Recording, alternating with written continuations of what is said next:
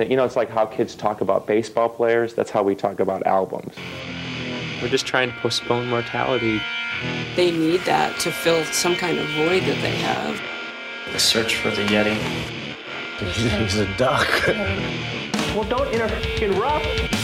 Glitter Burn by Restless Thoughts. It's the Smashing Pumpcast. I'm Frank Garcia Hill. I'm Pat O'Brien, and man, I don't even know what to say. This is the beginning of our Melancholy and the Infinite Sadness episode, 2-part episode, of course. We could easily do a 4-6 part. There's so much that goes into this episode and to this album and the history. So we might miss some stuff. There might be some blind spots. We tried our best. We did a lot of research. Some of it we might have to omit for time because we are on a schedule that we have to keep. We are family men. We have children to take care of. We have children. We could truly abandon our families talking about about this. It would take, we could devote that much time, but I don't think anybody out there wants us to fully abandon our families. So yeah, please don't make us. If you do, that's a messed up thing for you to wish. Yeah, what's wrong with you? Come on,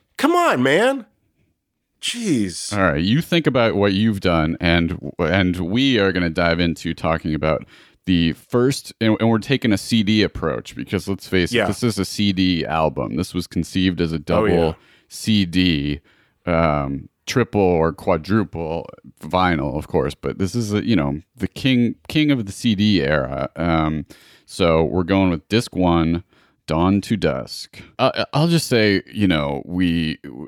we're obviously going chronologically through these albums, sprinkling in the new stuff that's coming out, but I am a melancholy boy. This is like the album for me. That, like, we talked about Siamese Dream, which is kind of also, obviously we've, big, important, special album. Yeah, I'm a Siamese lad. You're a melancholy boy. I think at the end of the day, especially, I have but one tattoo on my body, and it's pulled from the liner notes of the CD. It's the little rubber stamp moon with stars around it from the Tonight page and I believe the Farewell and Goodnight page in the original liner notes. It just got me. Siamese Dream tickled my under chin, my pickle, and this one this one just hooked me. So it's this one means a great deal to me. Take us through 1995, Pat, when this got released for you.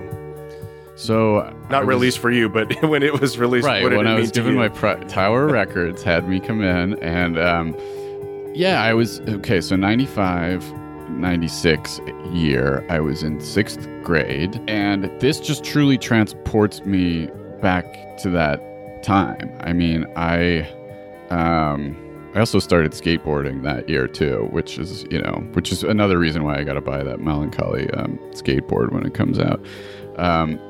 But yeah, I mean, I was already into the band, but the combination. I mean, I remember Bullet with Butterfly Wings, hearing that, and that I was like, okay, this works for me. Yes, but by the time the Tonight video came out, I just think, like, as a visual person and a kid who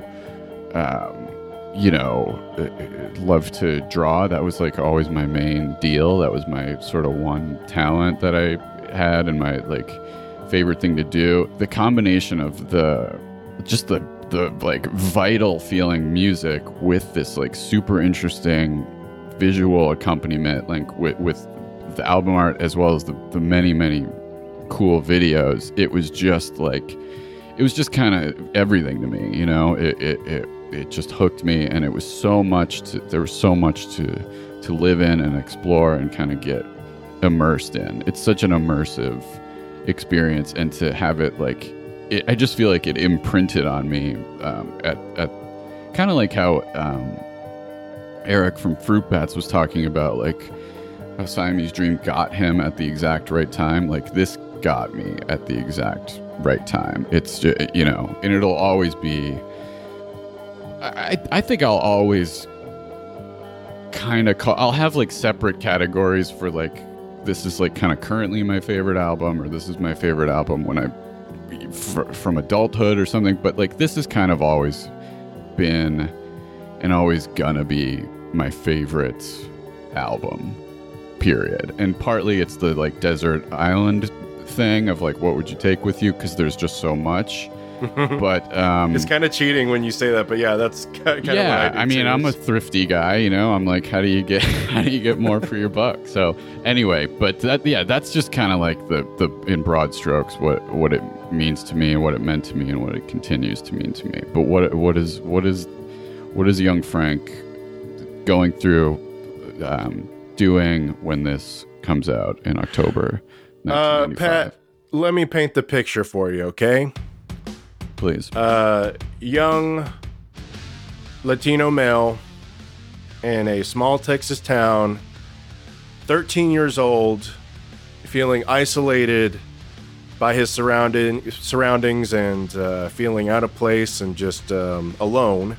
Mm-hmm. And, Pumpkins being my favorite band of all time, and this album was being teased throughout the year on MTV, so I was ready for it. Mm-hmm. I was absolutely ready for it. I was counting down the days. The day before they did a radio broadcast, they did a release party show at the Riviera Theater, and it was a live FM broadcast across the United States, and I remember recording that, and I still have it on tape somewhere. But if I remember correctly, there was a power outage. I don't know if anybody can hear us out there in Radio Land, but all the power went out, and when you know it. Anyway, thanks for listening to Nothing. And they played a few songs from the album. So while I had to wait that weekend, because I knew that weekend we were going to Town East Mall Nice. Near Dallas, and across from there was the Best Buy I would go to get CDs whenever we'd go there. It was perfect timing, because I was like, that's when I'm going to buy Mellon, Collie. And I was listening to that album release show, that live show, so much, just getting familiar with the songs and the versions of the songs, and I was just so excited, and I was over the moon. I just couldn't wait. Good way to put it. Over the moon. Yeah, over the moon, yeah. And then, the Bullet with Butterfly Wings video, I was just like, yes, stick it in my veins. I am ready for this. And as I've told on this podcast before, went to buy the CD, came back. We got McDonald's on the way back home, and then that lovely cardboardish booklet that has the lyrics. I had a grease stain on it from my thumbprint, because my little fat ass couldn't help but eat some fries while I was listening to the album, or having some nuggets. But yeah, I was just front to back. Still, that first track just really, we'll get into it, but like, it just immediately takes me there to sitting down in my CD player, sitting right down, like right in front of the boombox, putting this, unwrapping the CD, just marveling at the packaging on the inside, opening my CD player and putting that first disc in and just hitting play, and then just sitting in front of the boombox for the whole album, for both discs, front to back, and then right after just being like, okay, gonna listen to that again. Yeah, first of all, I remember the staking out the store at my local mall. I think it was like an off-brand kind of Sam Goody-like store, but I don't know if it was a chain or what, but I think it was called. It was like not Coconuts. That was one near my college in another mall, but something, we'll call it Coconuts. And just like being like, just like having my eye on it, and like, I don't know if I like saved up a little. I knew this is like a big ticket item as far as CDs go. I had a small CD collection at this point, but I was like, I'm getting this, like, come hell or high water. And I think a really key thing that you just described is like, this album, more than anything, any piece of any album, has always been a fully attentive listening experience. I would do the same thing. I would park myself on the ground in my room.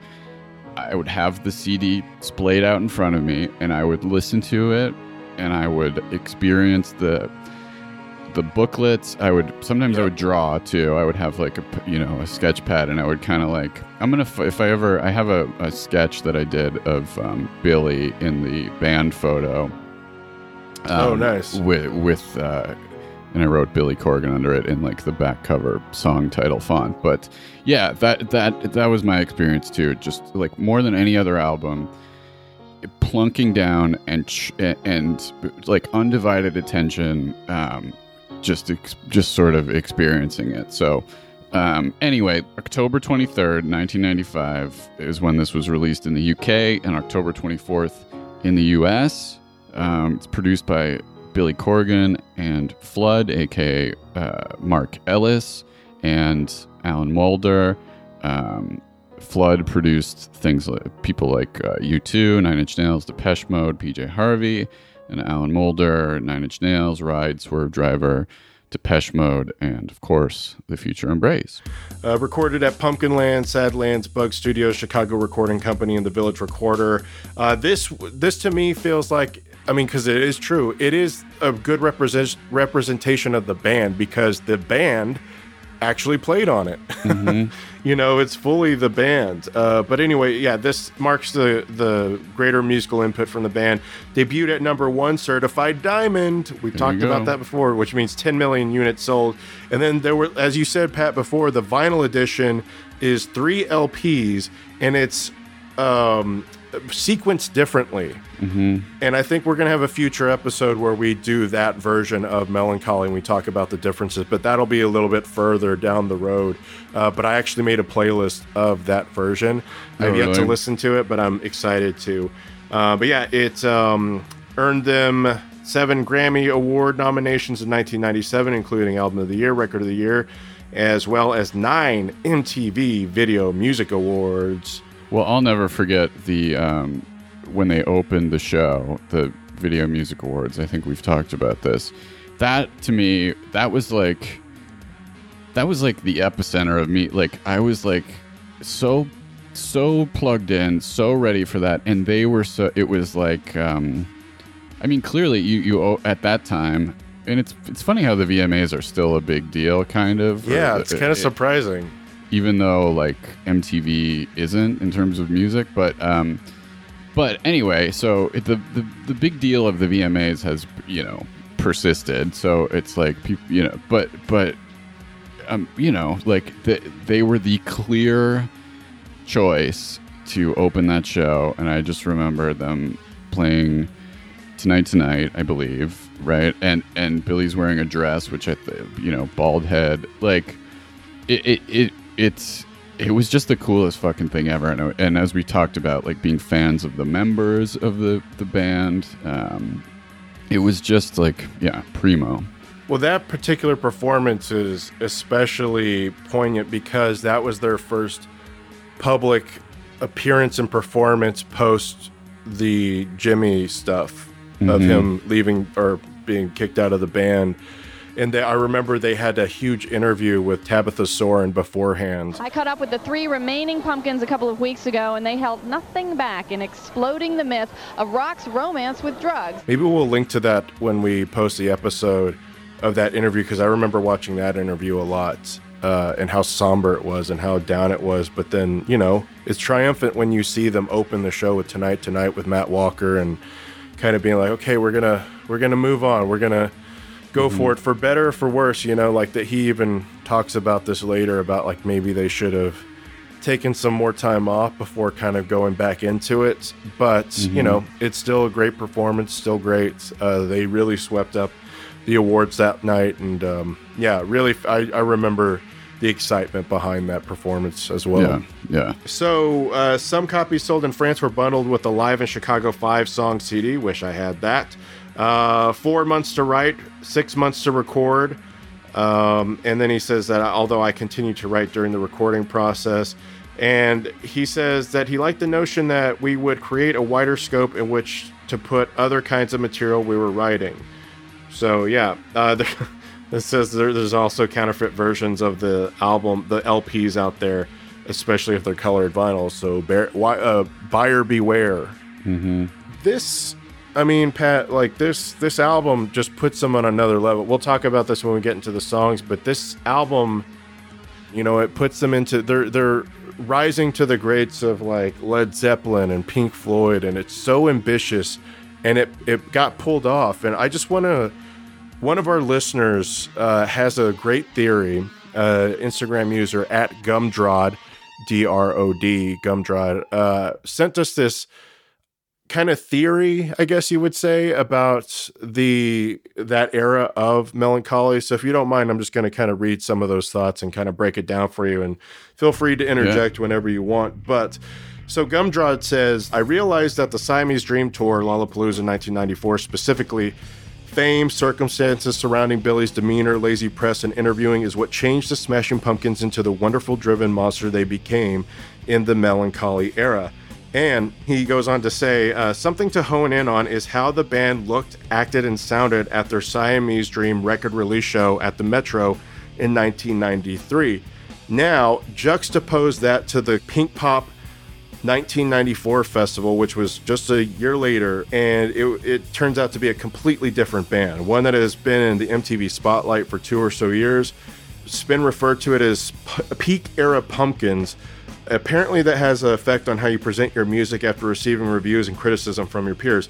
Here's some quick quotes from their peers. Kim Deal from The Breeders and from the Pixies. I want the pill he has, the one that makes him feel so fucking important. Steve Albini says, they are pandering sluts and are like REO Speedwagon, insignificant. And then, of course, the Pavement song that, you know, Stephen Malcolm says, I don't know what they mean, I could really give a fuck. And at that same year where they're headlining Lollapalooza, as most people know, Nirvana had to opt out of Lollapalooza because, you know, the passing of Kurt Cobain, and Pumpkins had to step up and, you know, fill that spot. And that was huge for them. But around that time, MTV had Billy Corgan interview the bands of Lollapalooza. And if you watch that, it's very uncomfortable, it's very awkward, and no one is really giving him the respect at all. And people he's clearly annoying a lot of people. I mean, the one that I don't know if we've talked about that. Have you watched the one where he interviews Nick Cave? Yeah.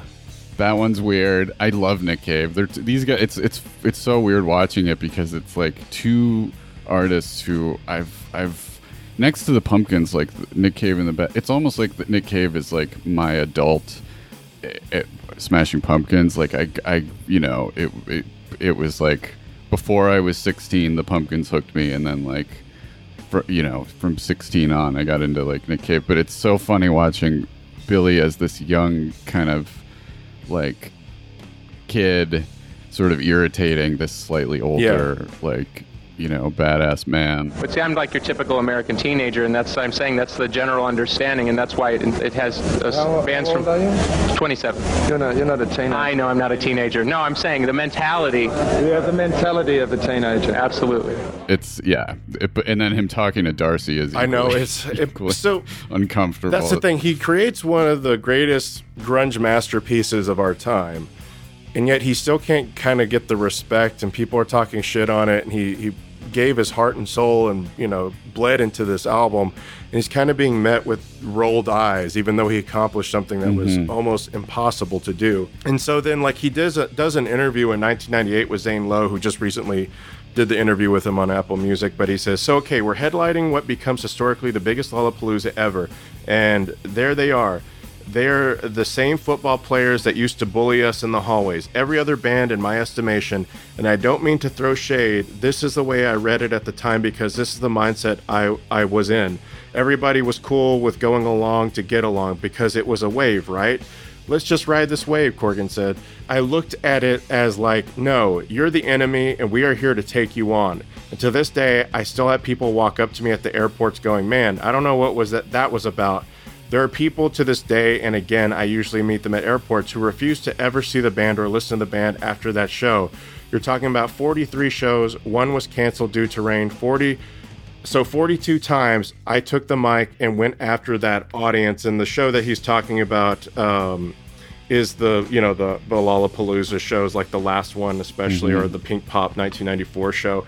But he was on a mission. The kind of cheery, innocent type of Corgan is now gone. He's here to conquer the world. And they talk about a little bit in the 1995 MTV rockumentary about recording Mellon, Collie, that they felt like outsiders at Lollapalooza, and that just kind of drove him to, he says, Billy says, completely obliterate the fact that anyone else was even in the same league as us. So basically Billy just, becomes competitive and wants to just take it to another level, and he just wants to destroy, and being like, you're not giving me the accolades that I deserve for creating a masterpiece. Well, guess what? Now I'm going to step it up even more. And he says later on, he's like, I enjoyed being right, referring to his label and management being like, what are you doing? Why would you do a double album? Because before that, you have Guns N' Roses, I think in more recent time, close to Melancholy, Guns N' Roses releasing Use Your Illusion 1 and 2, but they did those kind of separately. It's technically a double album, but they released them separately. And here Billy's like, no, I'm going to release this, and it's going to cover all the dimensions of the Pumpkins. And then the decision to use Flood and Alan Moulder, and them being very adamant about being like, you don't sound like your records. You need the band to sound like the band, and that was the focus they had going into it. Yeah. But anyway, thank you to listener Gumdrad for sending those thoughts, because we definitely agree. It's a great theory, because it's just like he wanted to conquer, Yeah, there was I just watched the Elton John Rocket Man movie like a week or so ago, which was I really liked. It was surprisingly I liked it more than I expected. But there's a line in there about you need to kill the person you were born to become the person you want to be, and it feels like the process of like Siamese Dream to this is kind of that process. It's like Siamese Dream is like this like focusing all your talent and energy to like blast off from the planet you were born on, and to like try to burst into the stratosphere without like burning up on entry. And this album truly, like when Tonight hits, it feels like that moment. But it's like they did that. They like broke through Earth's atmosphere on this album and ended up in space. Yeah, they leveled up big on this. So there's a lot more facts, but you know what? We just don't have the time. Yeah.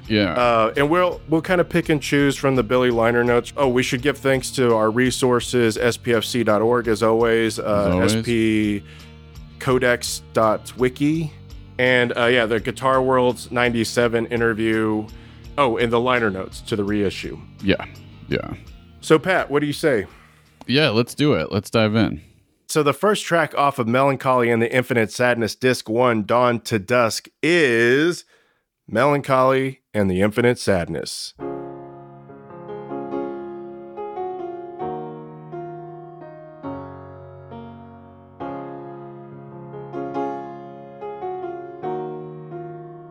This one, I mean, it's an instrumental. It kicks off the album. And if you're a Pumpkins fan and you heard, or even if you're not and you heard Bullet with Butterfly Wings, you pop this CD in and all of a sudden you hear this very beautiful instrumental. You're like, okay. But it definitely sets the tone for the rest of the album. Every time I hear it, it gives me warm feelings because I'm so familiar with it and how often I listen to it. And it's almost like I can look back those 25 years ago and see my life through the song to now. Yeah. It's got that kind of power to it, and I love it. Oh, speaking of which, what good timing that these episodes are coming up, because it is going to be the 25th anniversary of this album release. Yeah, it's wild. And it totally is a time machine. And I think I was like kind of naive enough about like music, or again, I guess that's why this album hit me at the right time. Like I didn't bat an eye at this theatrical album with like a piano intro, and like, you know, it was sort of like I was just like, my mind was open, my ears were open, and this was like, you know, it made sense to me, you know, and I was just watching a video, maybe you've seen, of, I think it's from 1994, and it's like Billy Corgan at home. He's wearing kind of a Christmassy sweater, and he's on his piano, and he's giving, I don't know what the interview was for exactly, but they're like, would you play something? And he plays like an early version of this, and it's just really cool to see him working out, the gears turning. Like, clearly he's got this ambitious idea, because he refers to it as sort of like, you know, the theme music of the album, which it is. It opens and you know, comes back at the tail end of the album. But yeah, it's amazing, and it's seeing this young Billy, still has hair, you know, like kind of tinkling with what is.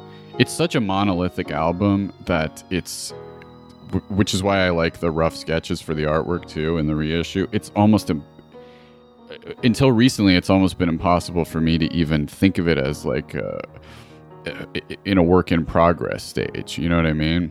Yeah. Well, what you're referring to are the 666 tapes. Okay, I'm listening. Yeah. Hail Satan.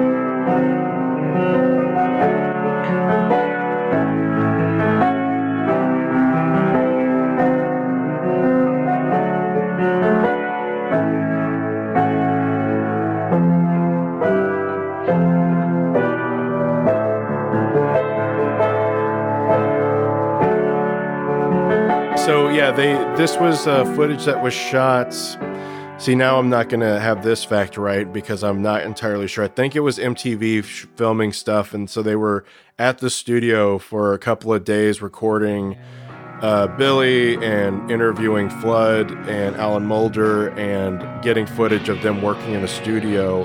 And if you look it up on YouTube, you can see these 666 tapes, and it's them working out the songs, basically how they recorded the album, with them working out, like just jamming, and like working through their notes. And you can see like they have little music stands, and it has different, you know, scribblings and stuff. And it's really cool to watch them go through these songs. There's a lot of cool songs and even some B-sides that didn't make the album, of them just kind of working through it, because that's how they recorded the album, was rather than kind of having Billy control everything and they wait around to do this or that.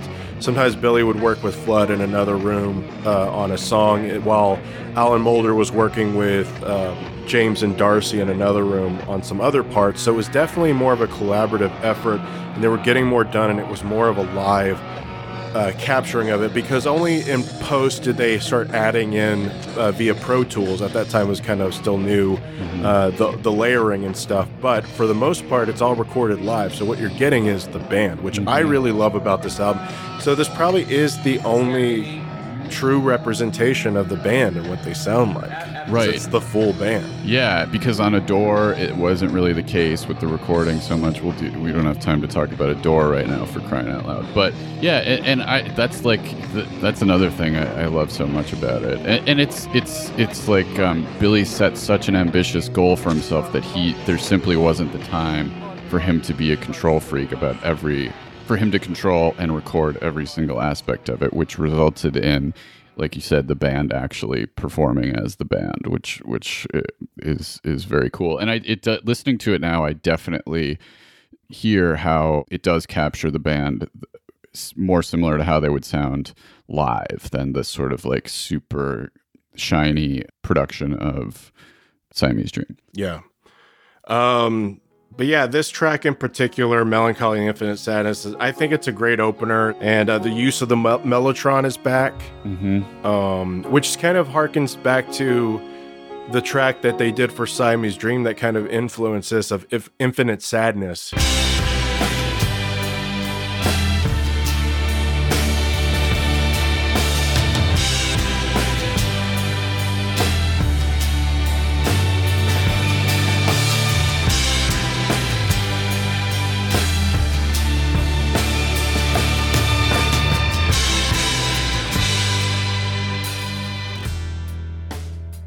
I think it's a perfect way to kick off the album. Even though Tonight would have been great just to have on its own, I think I like it. It's just kind of a little thesis to what you're about to hear. And what I thought of it, a little metaphor I thought of it as was like, this is this little track is like the winding up of the music box, like the antique music box, and then Tonight is like letting it rip. Like it's like, you know, that it is Tonight is kind of the true opener, but it wouldn't be the same without this sort of like it's like the music before the movie starts or something, you know. It's agreed. Yeah. But that brings us to the next track, which you may have heard of it, Tonight.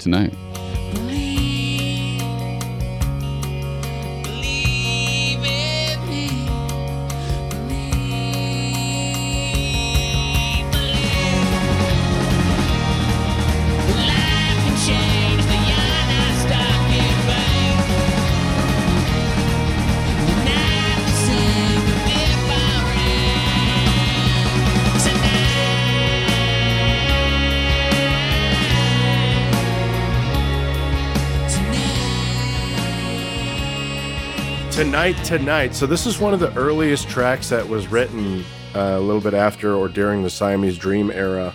And I mean, we've talked about this track before. We both had it on our pandemic mixes. Mm-hmm.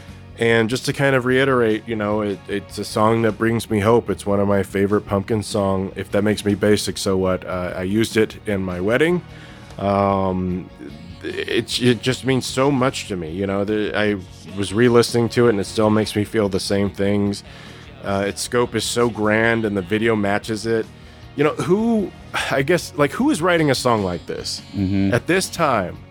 And that's just more proof that it's just another league. No one is writing a song like this with this kind of production, this kind of arrangement. It's just on another level. And just the phrase "believe in me" is such a strong statement. You know, the production is perfect. It's, you know what I noticed this listen is it's almost new wave, but because of the way it's mixed, it separates from it. But if you listen to the clean guitars, it's very new wavy. Billy's clean guitar on the track. If you just listen to that clean guitar, any other band would have kind of done it would have been kind of pedestrian. I hate using that word. It sounds so pretentious, but like it's just so, the way the arrangement and everything about that production just elevates the song to another level. But if you just listen to the guitar part, it kind of has a new wavy. I've never thought that, strum. But I can understand that, and it like almost like a psychedelic furs kind of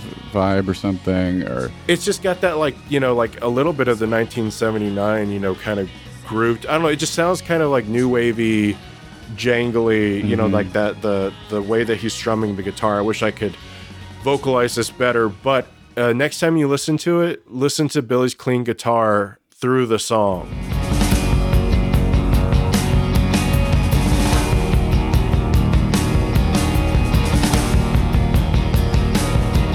And even just like the main picking part, kind of, if you were to give it, you know, some thought, it kind of does sound like that. But again, because of the arrangement, because of the production, it takes it to a whole nother level. Yeah, and the way it's arranged, it really presents as a song that has existed forever or something. You know, it's like it's crazy that this is like one of the hugest songs and videos of the 1990s, because it's visually, the video is like a nod to, you know, one of the early films, you know, the Trip to the Moon film. But I watched and he mentions this in the liner notes, I watched a video from 2012 of Billy on Howard Stern playing this song acoustic and talking about the song, and he mentioned, as he does in the liner notes, a Cheap Trick influence, which I'm not, well, I only know a couple Cheap Trick songs that are just kind of before my time, and I'm not well versed in their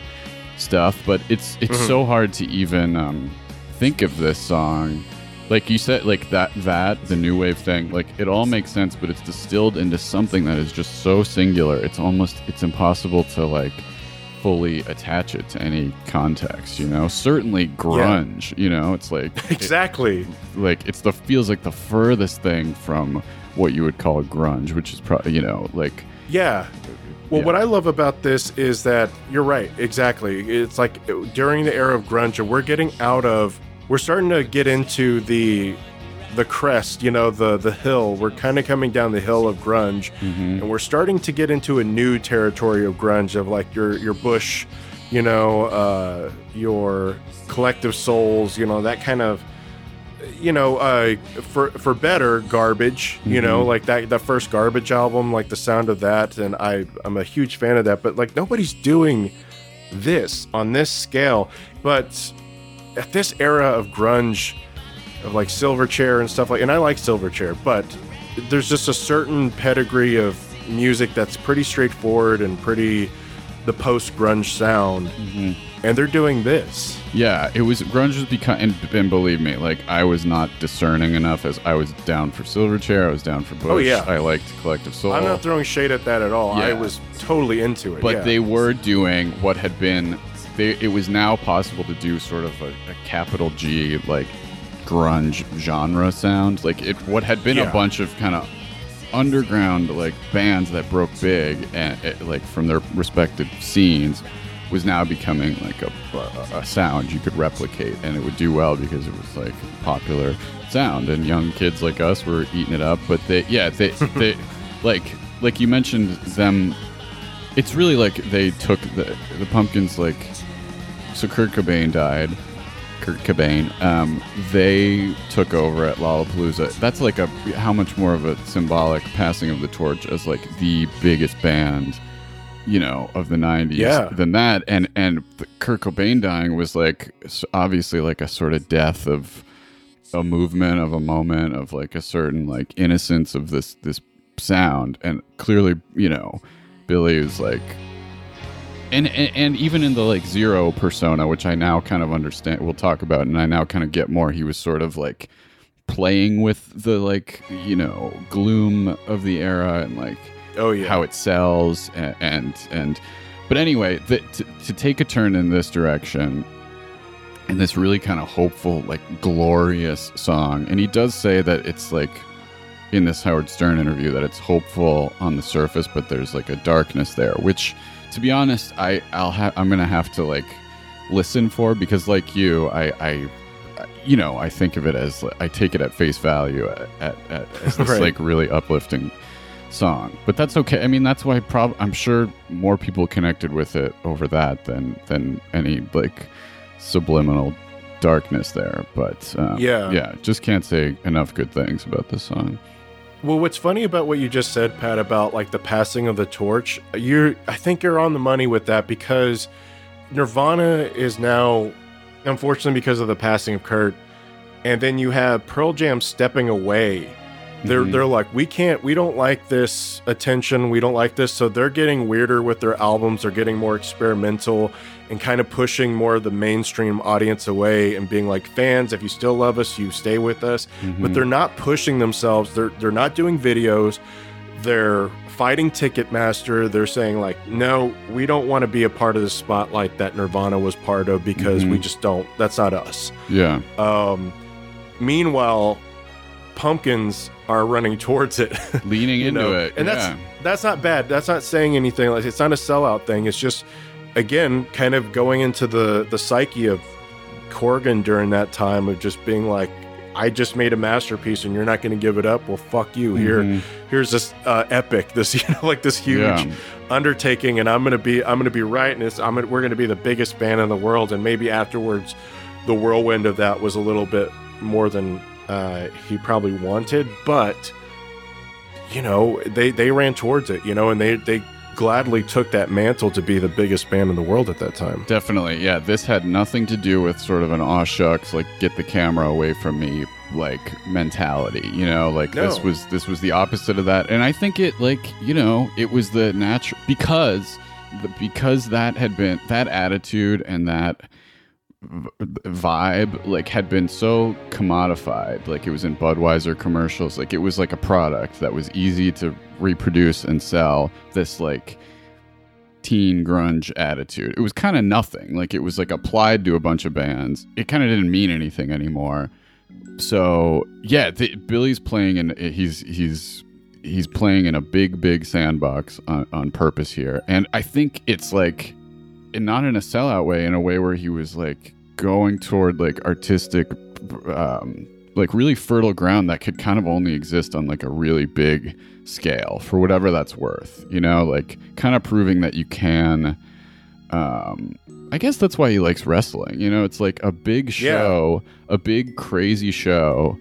It like there's nothing with modest, characters. With characters, with like looks, with like feathered headdresses. Like it people like that, and there's value in that. So anyway, this song is just sort of, I think it's like the centerpiece of the album when you look at the album as an audio visual experience. You know, Absolutely. It's kind of like the video is Melancholy, the video kind of, but so yeah, just not to harp on this song too much, but I do think it is that it's like a good shorthand for the whole project. Yeah, Billy said that it's probably the most exciting recording experience he's ever had, because of the 40-piece orchestra and all that stuff. I mean it's there on the track. You can almost hear the hope, you know, the excitement in how grand it is. The ending is epic.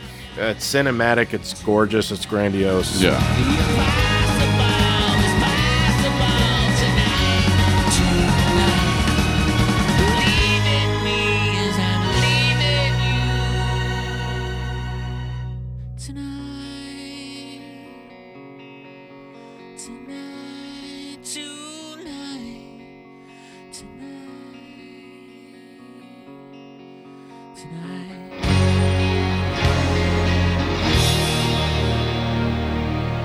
All right, get your buttered popcorn and black licorice candies ready, because the next song is Jelly Belly.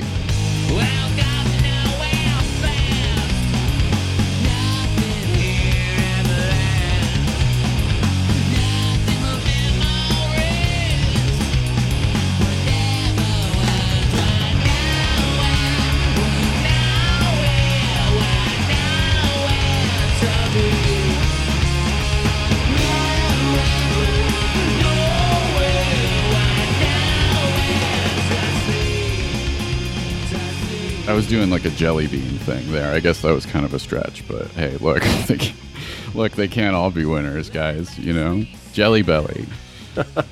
So this was intended for a moment to be the first single, and the original riff dates back to 1992, where we'd spasmodically play, this is Billy talking, some concoction of this song if there was nothing else to jam on in a third encore.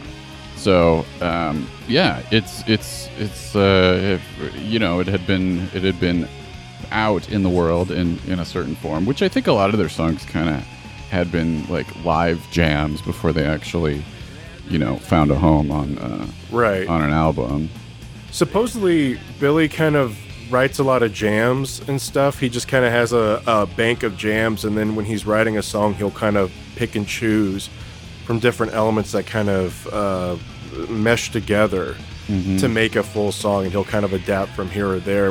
There's another song later on we'll talk about, which is a riff that showed up in an early demo that then kind of became part of the main song. But this one in particular, hardcore fans who were doing tape trading and stuff of demos that leaked out back in the early 90s, there was a track called Jelly Belly, but it is not the same track as this one that ended up on the album.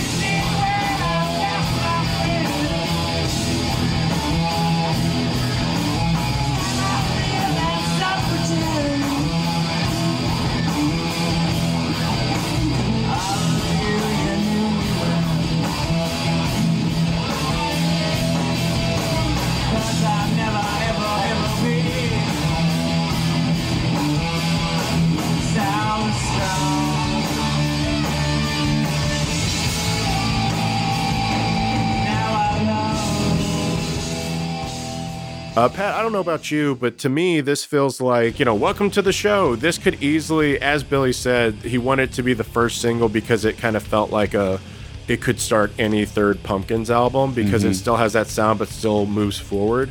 And to me, it almost feels like with the position of it on the album, it almost feels like this album's quiet. where some people think Quiet is a little bit of filler and kind of like whatever. I don't feel that way about this song, but it does feel a little bit like, okay, yeah, this is a great song, but it's probably not one of my favorites on the album, even though I very much enjoy it. It's probably like on the lower tier for me, but I still enjoy the hell out of it. Yeah, it was always like there's like the, and I don't just mean singles here, but there were always sort of like keystone songs on the album, and then other songs that were sort of just like being washed in the sea of melancholy, and this was one of those, toward the like, heavier side, obviously, but I do really like the song, and it's a far cry. Like it's the first kind of taste of the sort of not schizophrenic, because I think it's cohesive, but the sort of like polar extremes of like kind of message and like emotion on the album, because obviously we've got these very sort of like pretty soaring, the like two-piece intro of that is the title track and Tonight, and Livin' Makes Me Sick, So Sick I Wish I'd Die is sort of a far cry lyrically from The Impossible Is Possible Tonight. But yeah. I will say this song even does take a turn. It takes kind of a more hopeful turn, and I love the build that it it does become kind of a little uplifting, to the build of to make yourself feel better. You make it so you never.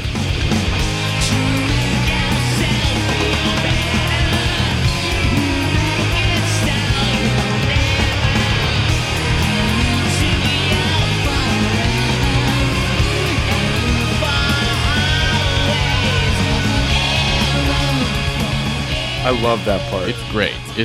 There's a couple moments. There's several moments like that. I've said before, I'm a sucker for a good build, and this just pulls you into like that side of what this album can do. So I agree. It was never a standout completely for me, but I do really like it. Same. Yeah, I think Jimmy's drums are phenomenal on this, and I think that this gives. I also got a Pisces flavor to that bridge, that one that you were talking about. It kind of listening really again.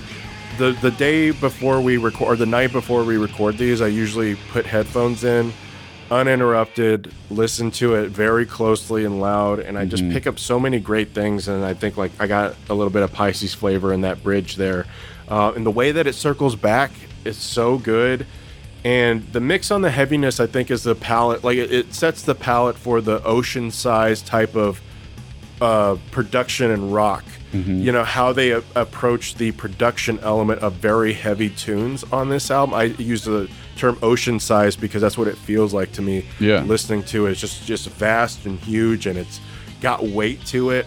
And that sets the palette for the rock that you're going to hear throughout the album, like the heavier stuff, like that kind of, it kind of sets the tone for you to be like, hey, get ready, because we're going to have more of this later on. Yeah, it is like kind of it's like you can't wait any longer to get a song like this on this album to let people know the scope of what you're about to see and hear. And now talking about this, it's kind of funny because the first 3 tracks of this album are almost like warming you up for what you're going to hear for the rest of it. Yeah, it's getting you ready. It's the foreplay to the album. It kind of is. Yeah, it gives you a little taste of everything. Yeah, and then Zero is kind of, Well, should we dive into it? The next song is not 3, not 2, not 1, but 0.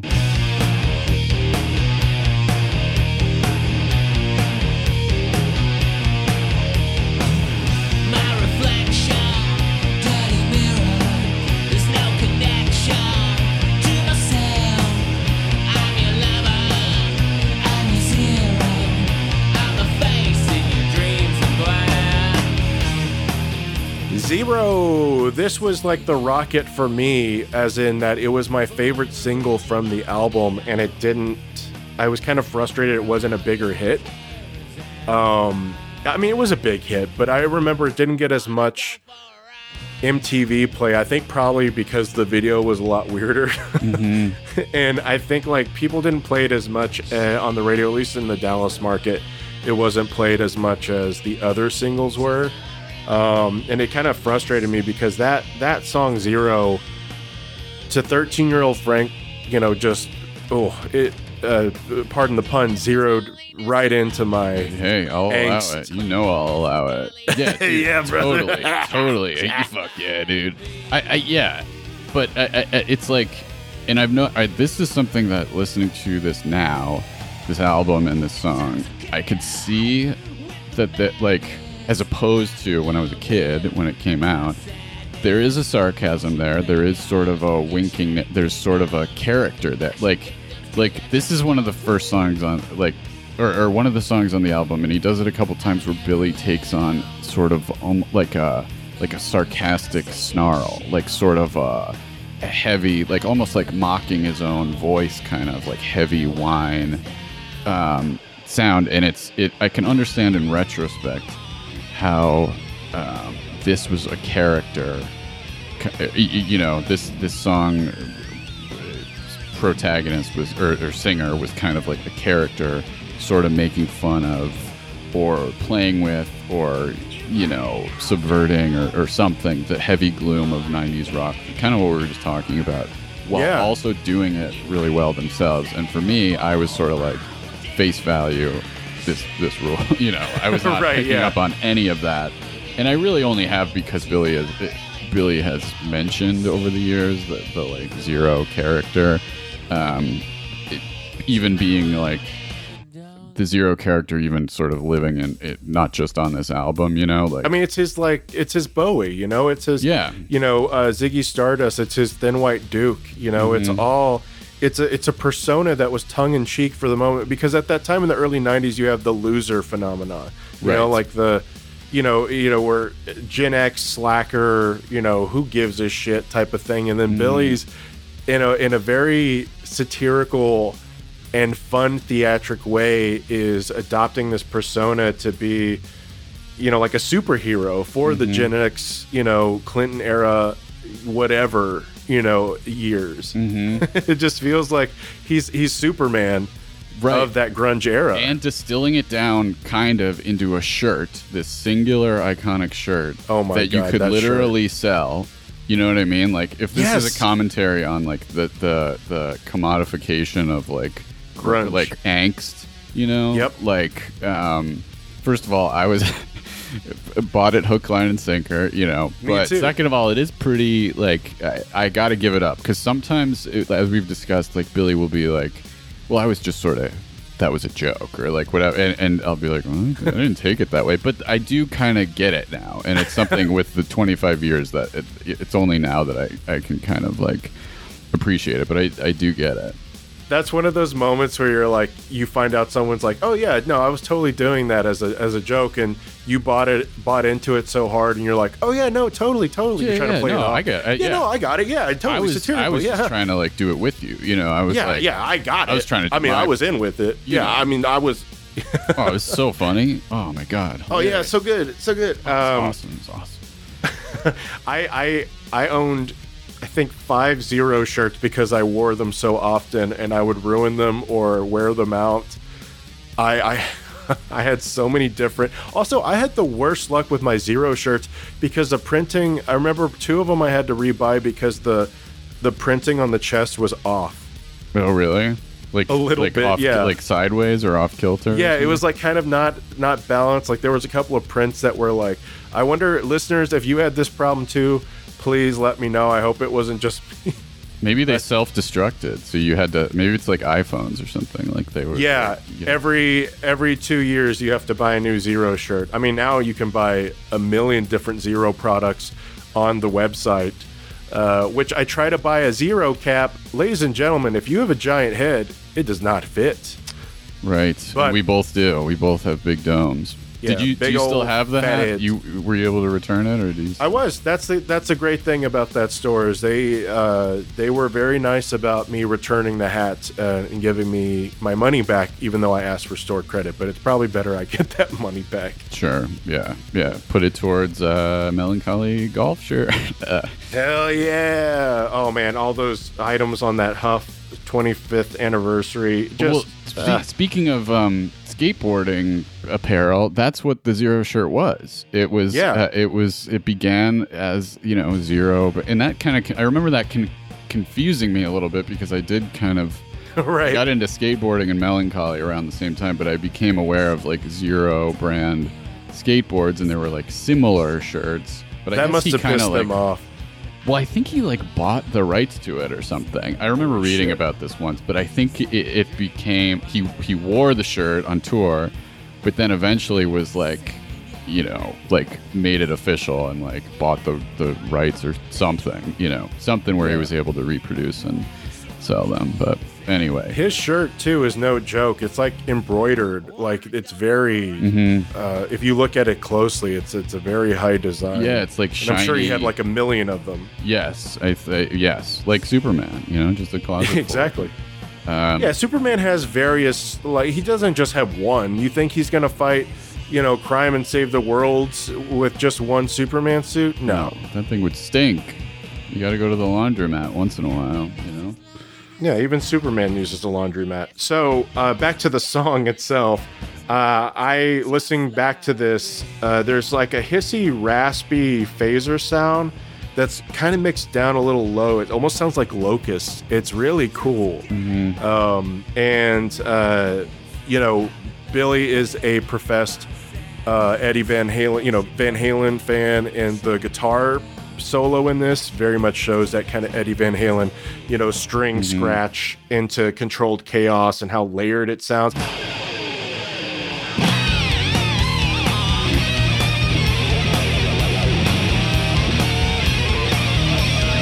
Oh, that's another thing too. After the solo, when it comes back into the guitars, how it's layered, it's so thick.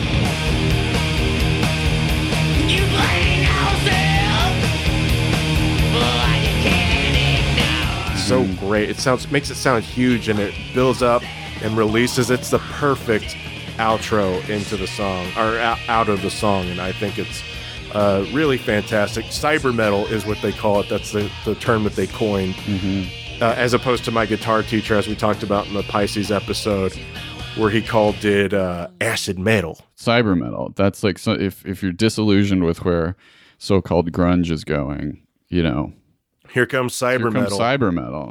I mean, Billy Idol was ahead of the curve on that one. His album Cyberpunk, he was trying to do it back then. You put it into your Windows 95 and it plays some clips. He tried. He tried to tell us.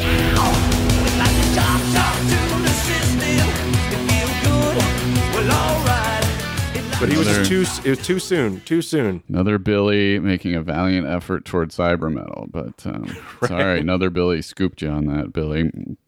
We love you, Billy, baby. Billy, you think you weren't going to hear from me? Mark Ignafo. Hey, Billy, I know that you're into the cyber metal now, but just hear me out. How about a nice, long organ solo, baby Billy? Take these pills. We open and close the album on a nice organ solo. Okay. He had to make it rear his ugly head, his beautiful head. He had to. It's a great song, and it's a statement, an anti-statement. It's it's Zero. What else can we say? I have zero else to say about it. Same. So, I'm all about the confusing phrasing, and things fall out of my mouth in a weird way. So that's only fitting that our next track is Here Is No Why.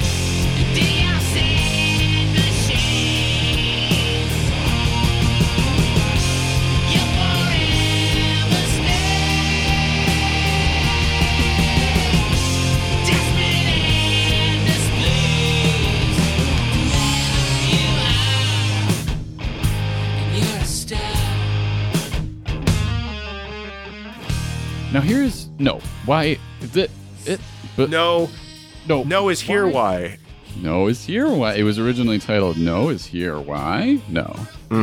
I never really got that title. I guess I probably for that reason. It's a little confusing, but Well, the history behind where the name came from, right? No, I don't. Okay, well, see, there's two different interpretations that have been said publicly, and one is in the liner notes where It says the song's title is reminiscent of Primo Levi's Auschwitz memoir, where in response to the protagonist asking why, a guard responds, "There is no why here." Okay. And then another one said like the title actually came from a tragedy and atrocity of equal proportion of that of Auschwitz. And Corrigan explains in his 2012 reissue liner notes, the title was appropriated from an article I'd read on the anniversary of the world's first nuclear attacks. A survivor in surveying a legacy of near total devastation had remarked in broken English, "Here is no why." So the title was appropriated from that article, and he was looking at the twisted remnants of his own childhood memories and felt a similar sense of loss amidst his confusion. And to hide some of the sorrow, he says, "I couch some of those thoughts in this glammed up tart that rings neither happy nor sad." So I have a little bit of issue with that, of kind of equating. I get it, interpretation and stuff, but that's kind of hard to equate that personal feeling of tragedy to one of the worst tragedies of a big human history. Yeah.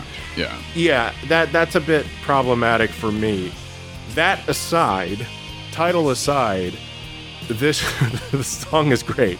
As we've talked about before, I'm a big T-Rex Bowie fan. I love glam rock. We talked about Mark Bolan on this program before. Big Mark Bolan fan, and this to me feels like a nod. I mean, he even says T-Rex, but like it does feel like a nod to that type of the sound of it, the lyrics. It plays into, this is something too what we had talked about before, Pat. Siamese Dream was more about his childhood, and Melancholy kind of goes into the teenage years, early 20s, and he even said as much. But it definitely, again, 13-year-old Frank, these lyrics targeted right at me. Yeah, definitely. And I guess like if the point here, and he describes at one point sort of wanting to like tie a bow around like his youth and like for once and for all kind of like put it away under the bed, so if you're gonna, I agree, the Auschwitz thing is perhaps a little extreme, but I guess if you're trying to capture how big and important like your feelings are as a youth, like that's the album is full of this. I guess the Siamese Dream is also about that, but this also has a little bit, maybe there's like some not tongue in cheek, but maybe there's some self-awareness there of that analogy, because I do think this is another track that has that thing I was describing before in Zero, where there's sort of like a sarcasm, like a sort of disgusted, sort of like vomitous quality to Billy's right. snarl throughout this song, and it pops up again and again throughout the album, and it's a like gear of his singing style that was not present before this album, and kind of not really since. Like even the vitriol is there. Yeah, and I can't really think of another album where he kind of went there quite the same. Maybe a little bit of Machina. That's what I was thinking. Like the Machina feels like it's got sort of analog, like companions to Melancholy on it, but maybe some of Zeitgeist, but not really. Right, and yeah. But anyway, it's there's like a tantrum-y quality, which again, like when you're a child, when you're a kid, it's like it all just hits, so. To your point, when he sings,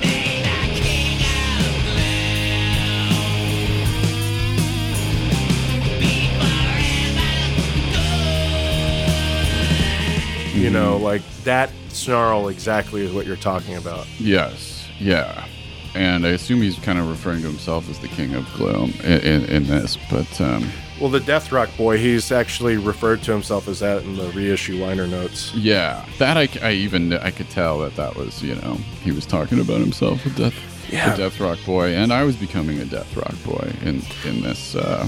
I never was a huge I like a lot of, or I like metal, but I have sort of a my relationship to metal is sort of like my relationship to like video games. Like I have deep love and appreciation for them, but my knowledge kind of stops like several decades ago, you know, and I'm very basic about it.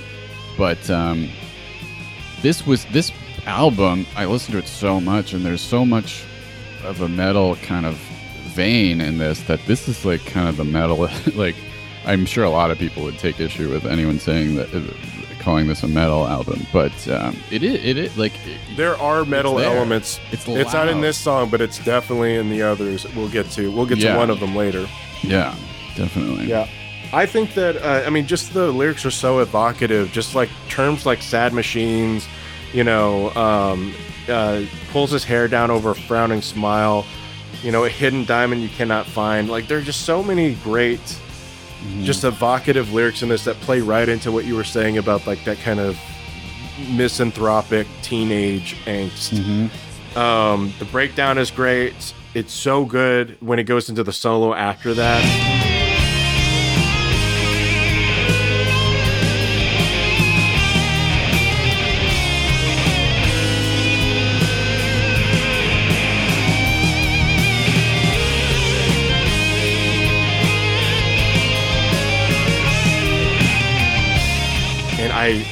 My favorite part of the song is when it gets into that, if you're giving in, then you're giving up.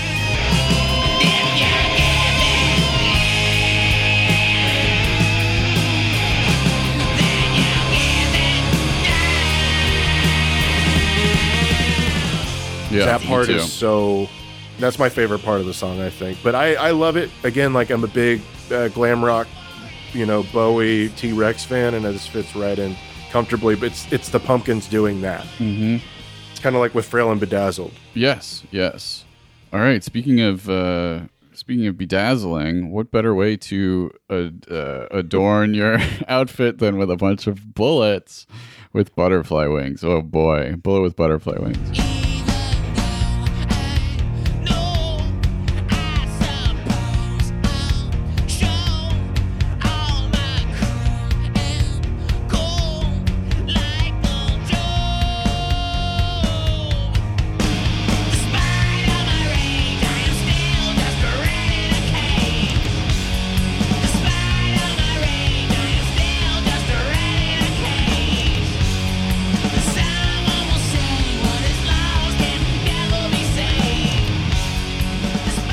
Pat, are you okay? You didn't stretch before that reach. No, I pulled. I definitely pulled something.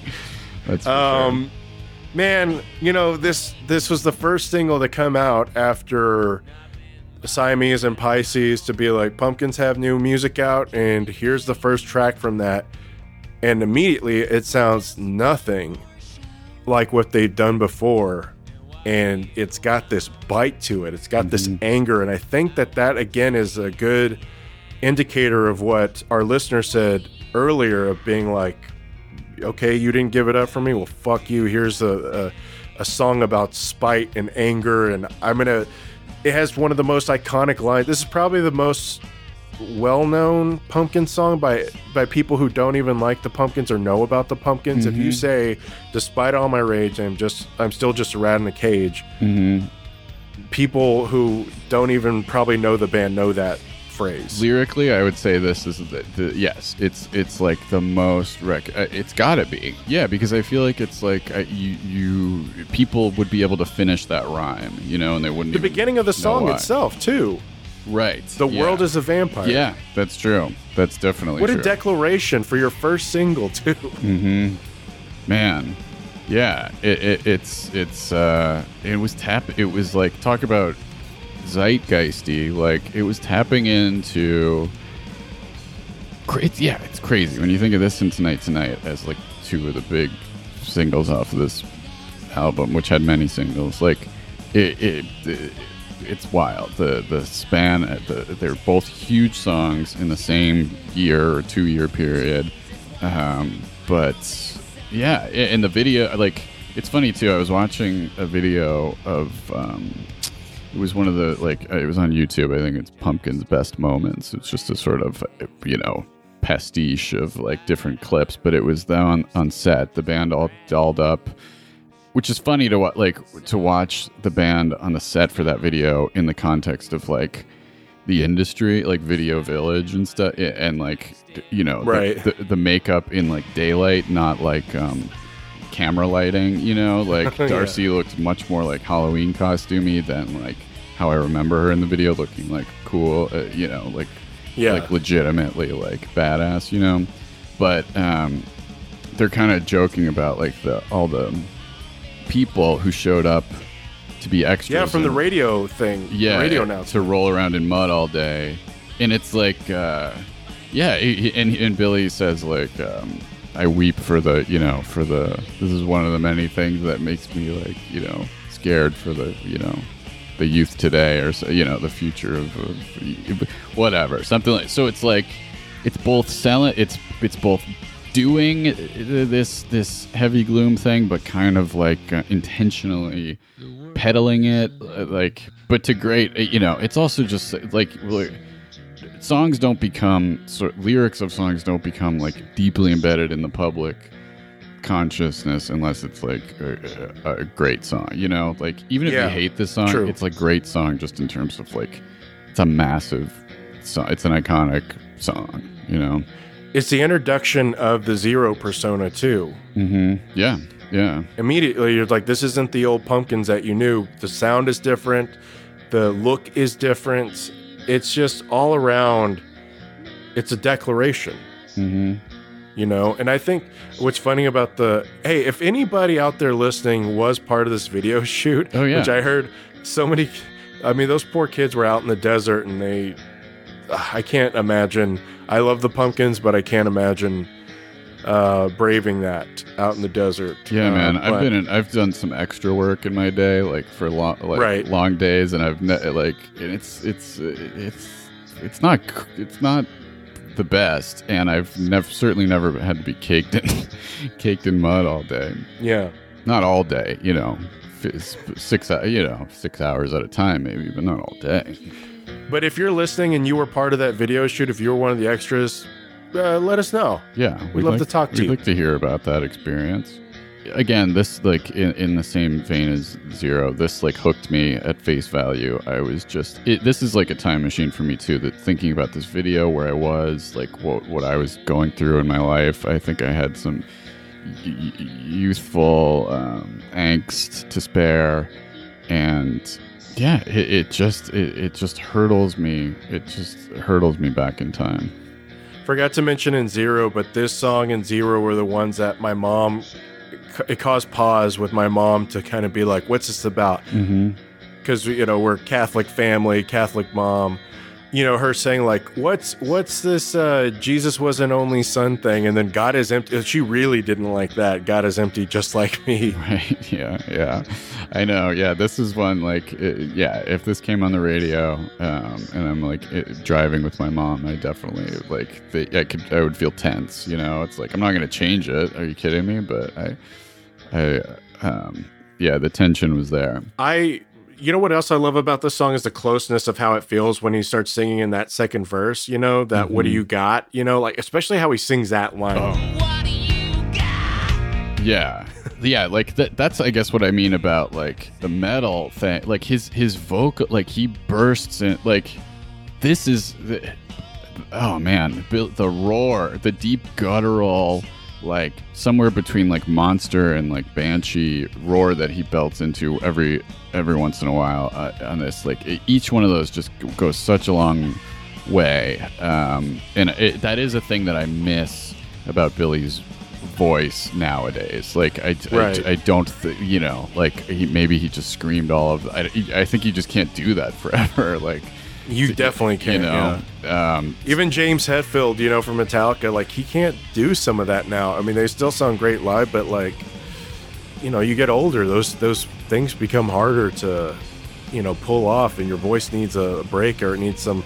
But I will say though, I mean, maybe this is getting off topic, on topic. But this also was what you were talking about, Pat, before about like the loose phrasing. Mm-hmm. He plays around with the phrasing and his singing so much in this song that it kind of lends people to be like, okay, you know that Controlled Pumpkins that you knew before? Mm-hmm. Well, this is going to be kind of controlled chaos, but he's kind of giving it a little bit of a wink and a, you know, he's a little bit looser with it, but still so controlled. Yeah. And there is even, there's like as heavy and serious as this song seemingly is, there's like a kind of like cocky swagger to it too. You know, it's like, there's a fun vibe to it too. We talked about that. Like I didn't know what he was saying at that point, and it didn't matter. It was like, I used to hear like, I've been a bonnet and I'm out. Like, but can you think it? You know, it's like it just is a roller coaster of vocal stylings and loud, quiet, loud, and that dynamic is really great because like I love the solo guitar, like the dirty sound at the end when he's just singing, you know, and it's just him and the guitar, and then James comes in with the little like, you know, complimentary leads on that, and then it just roars back in. And then the tasteful use of the wah pedal. Mm-hmm. A wah pedal? You know, like, you're just not really hearing that. Yeah, and it works so well. Yeah, that without even knowing that's what I was hearing, that, like, wah pedal sound, like, really hooked me in the chest, too. There's, not to keep talking about Howard Stern, but it is a good... Billy and the band have been on a lot. Billy, what are you doing when you wrote that song? Billy. Bullet with Butterfly Wings. When did you come up with that riff? That is the greatest, despite all my rage, I am still a rat in a cage. It's so funny, too, because, like, depending on what, like, state the Pumpkins are in, Howard will kind of, which is what makes him a good interviewer who gets a lot of information out of people, he'll kind of pile on, like, what was Darcy's problem? And why couldn't these guys get a clue? Yeah, exactly. Like, if, you know... you must have banged a lot of chicks back then, huh, Billy? But they play, it's from recently, it's 2 years ago, they're playing, maybe they play other stuff, but this clip, they play Bullet with Butterfly Wings at Howard's request, the full band, and then he kind of like is talking to Billy and James, and they kind of break down, it's cool, they isolate their guitar parts and kind of explain how... Howard puts it that the guitars are like harmonizing. And what's the theory there? You guys are harmonizing with the guitars, right? And James, what would you do? You say to Billy, hey, if you're playing that, I'll play up here? I don't remember why I'm playing it differently than I don't know why Billy couldn't get along with you. You seem like a mellow dude, man. You don't remember anything. It's great. But it's cool to see them sort of, he and James break down the guitar parts. Yeah, this was another riff that was written during the Siamese Dream era, and I believe it's one of the first songs they played live before Mellon, Collie, but during the Siamese Dream, like at the end of the Siamese Dream cycle. Mm-hmm. Yeah, great song, love it, iconic, good stuff. Yep. All right, the next song is To Forgive.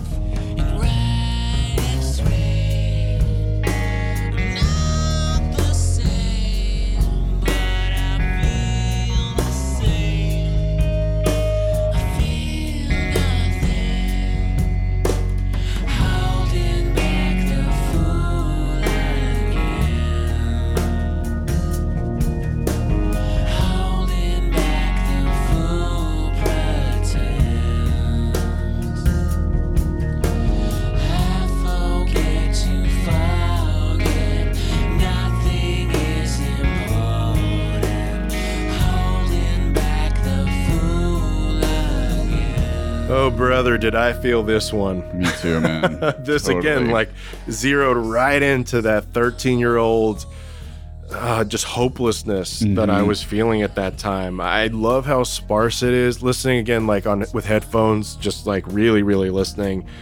It's amazing how, as this song progresses, the stuff that gets added on as it goes on. It's something I never really noticed before, but if you really listen closely, you don't even have to really listen closely, but you notice like each time there's a new layer, there's a new sound, there's something else, and then it gets brought back down and then brought back in. Yeah, it's man, I this is like a really visceral sense memory song for me off this album, and it honestly it makes me sad to think about how much I connected with this song at such a young age. Yeah. You know, it's like it's a little sad, but because of that, I think because it was so heavy, like I think I would sometimes skip it or only listen to like the first half because I just couldn't right now. And I mean this not as a kid, but even like in the years since, more as like an adult, I think.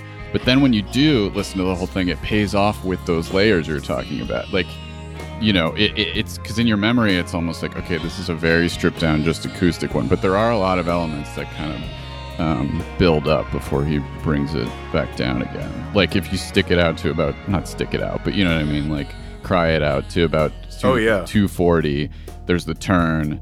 And it does even have, for as heavy and sort of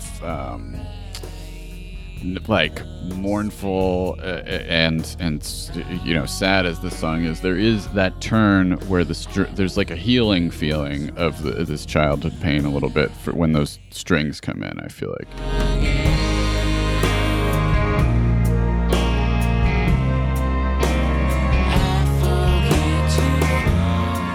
Like an upswing. It's a key change that it takes. Yeah. I think it does. That's probably something for the discographers to break down. But I think that, which you should listen to those episodes of Mellon, Collie. Again, the discographers podcast. We mentioned them on here before, but they break down the music theory of all the Pumpkins albums.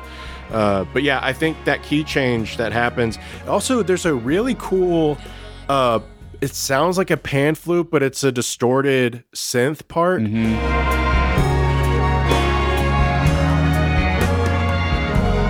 That to me signals to the kind of sound that you would hear on a door.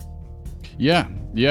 I like the blank page type of, you know, like it's got that distorted keyboard kind of sound that's decaying that would also appear on Machina as well. Yeah. I think listening to it last night, I was like, oh, that's cool. I had a couple of moments like that on other tracks that I connected things to come, sounds of things to come that I hadn't really thought about before listening to this. It's there. There's several moments of that on this album.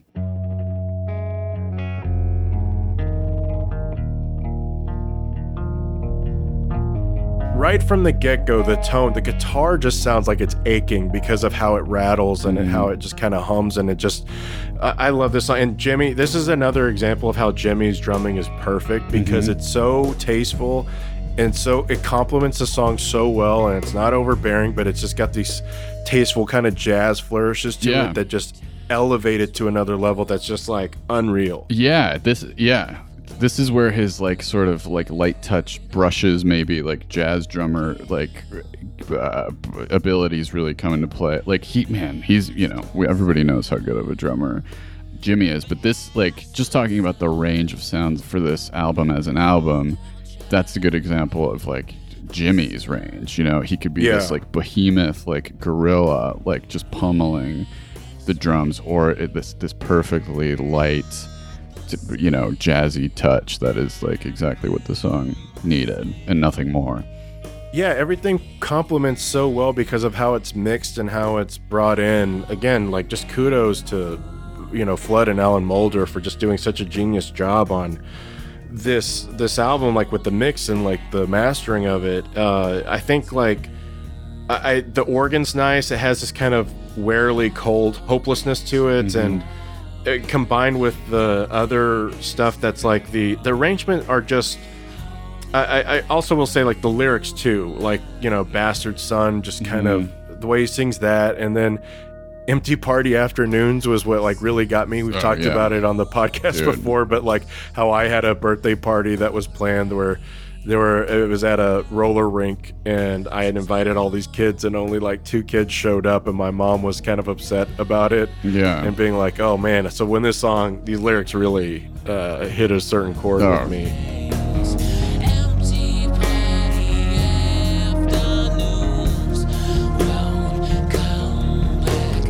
Definitely. Yeah, that one in particular. Yeah, if you've had a weird birthday, like, Yeah. But this is another example of, like, again, the same chords in the hands of another grunge or 90s band would have been completely, again, forgive the phrase, pedestrian. Mm-hmm. Like, I can imagine this, all the chords and all this kind of done with by another band of that era, and it just being kind of like, whatever. Which goes to Billy's voice again, and just how unique it is, you know? It's like this androgynous kind of like, or can be, you know? Like, he definitely, there's more of like a heavy, I guess maybe you could say like his masculine side is more on display at moments, or more extremely on display at moments throughout the song, but this is like a good example of that sort of like androgynous kind of like soft, pretty, snarly. It's almost like I don't know, like a more, it's like almost like Sinead O'Connor or something. Like I'm just not even this song, but I'm just kind of generally comparing the two of them, which is maybe an easy comparison, like visually speaking or something. But anyway. Yeah, it's just that, like, just to your point about like the same chords, the same nuts and bolts in the hands of another band, that in another singer, that really touches on just what's unique about not only the band but Billy's voice, especially. Yeah, love it. Love it.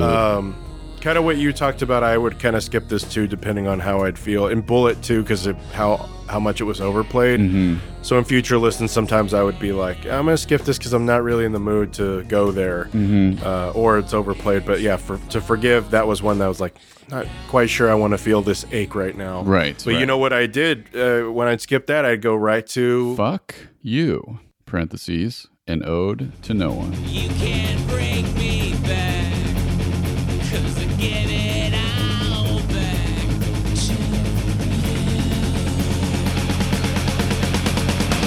The sacred alleys, the living wrecks, yeah, bring the havoc upon this world. Disenchanted, the romantic, body, face, and soul of you is gone down that deep black hole. A Nuclear Assault. I loved it. Again, Pat, this kind of goes back to what you said. This is definitely one of those slam your door. I'm mad at mom and dad. I'm gonna turn this song all the way up and crank it. It's a big slam your door song. Yeah. Man. Yeah. And I would add even, it's like that, but like with like applicable to maybe like your first boyfriend or girlfriend or something after like a breakup. Like it's like it's got sort of a like child, that same kind of childlike rage or youthful rage, but with sort of like a this relationship going sour. Like there's nothing more painful imaginable or like, and I hate you. I hate you for it more than you could ever, you know. No, you know, it wouldn't be a great song it wouldn't feel good to have this song dedicated to you at like in a karaoke setting. A little bit of a side note, but not really. Kind of, if you want to watch a show that kind of plays into that angst so perfectly, right now it's Pin 15. Yeah, excellent show. It's the new Freaks and Geeks. I think it's such an excellent show, and it plays right to your teenage. It's so good. There's a moment, and I've only watched the first episode of the new season, but there's a moment where they're at the pool party, and it's Anna's character just wants to get over to Maya's character. Is that their names in the show too? I don't remember. Yeah, Anna and Maya. Yeah. And she just breaks into like a butterfly stroke, like just to swim like 5 feet. It's like the funniest thing ever. It's just a little. Anyway, we love Pin 15. Love it. But yeah, this listen, I heard some weird chimes or guitar harmonics before the whole band punches in. Never noticed that before, but it's really cool sound. So at this time, you know, I'm 13. When you're a teenager in Texas, it was mandatory that you listen to Pantera. It just with, you know, you support Texas bands and like, you know, Toadies, Pantera, all this, like it was almost, you know, mandatory that you were into these bands, and I loved Pantera. So Pantera, you know, being into that and being a huge Pumpkins fan, this was like the marriage between the two. And I was like, fuck yes, I am here for this. This and XYU, I was like, oh my god, like this is marrying the two of my favorite things at the time. Yeah, any respectable heavy metal band could cover this song and like it would work, you know, like it's just fucking like so fucking raw, so loud. Yeah. My buddy Jeff Garlock, who's a big metal fan, he offered to come on the show where we compile a playlist of all the Pumpkins quote unquote metal songs and have him evaluate if they're truly metal or not. I would do that. I'd be curious to hear a metalhead's expert opinion on that, and to just get all those songs in one group. That would be a fun listening experience. I think. Yeah, the lyrics on this just so kind of talking about like earlier demos appearing into this. We had covered in our Siamese Dream episode about Geek USA the demo for that, which was Suicide Kiss. There's a portion of that where it's a palm mute metal part that it sounds like, and that comes into, there's similarities come into this song when he goes destroy the mind. That previous riff is very reminiscent of that riff from Suicide Kiss. It's really cool.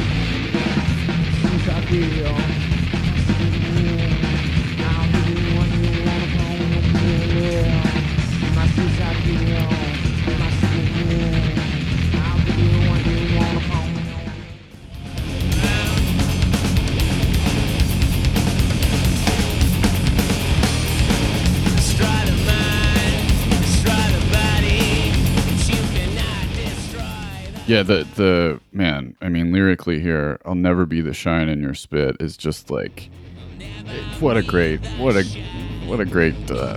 that is, you know, like it's man, oh man, imagine like, you know, that it's like the lyrical equivalent of like someone spitting in your face, you know. It really is. Like, it's funny how like the two example, because this was kind of written about, you know, rock critics and certain fans and stuff, and just kind of being like, well, fuck you, you know. And this is kind of, again, like comparing, again, like Pearl Jam. Like, Pearl Jam writes a song like Not For You, which is kind of like angry, but like a little reserved. But Billy's like, no, really, fuck you. Like, nuclear, fuck your skull type of. Yeah. Not For You is vitriol. Mellow compared to this, you know. It's like crunchy compared to this. It's relentless, and like the way his voice layers in, it's so good. And there's even like a playful, I love the part where it breaks down like I give it all to you. It feels like kind of a playful Aerosmith, early Aerosmithy Queen kind of jaunt, you know, like kind of like he's almost like sarcastically, you know, tipping his hat and bowing, being like, oh yeah, I give it all to you, you know. Definitely. And I give it all back to you. I give it all back to you, yeah. I give it all back to you and for you. Yeah. And there's like a I feel like this is the time when, you know, Billy was openly embracing nods to like the, you know, 70s rock, so like in the way that the band dressed and the, like, you know, the theatrics of it all. Like, yeah, I can totally see that. Some releases of this only have it listed as an ode to no one. Yeah. Yep. He said no naughty words, please. I think on Spotify currently it is. I believe I noticed that yesterday when I was listening. I believe to it's because the reissue I think doesn't have. I can't remember. It says on the reissue, on the this is just for the swear word fans out there. On the vinyl record of the reissue, it does say it on the physical item, but I'm looking at it on Spotify and it does not say the F word. Oh boy. Puritanical. Yeah. Get over it. Come on, it's Spotify. 2020. Say the F word. List the F word. Free the F word. What is fuck the police just listed as the police? That would be confusing. Yeah. People would think they were listening to, you know, Sting and Friends, you know. Well, from a nuclear assault to another kind of tongue-in-cheek feeling, the next track on the album is Love.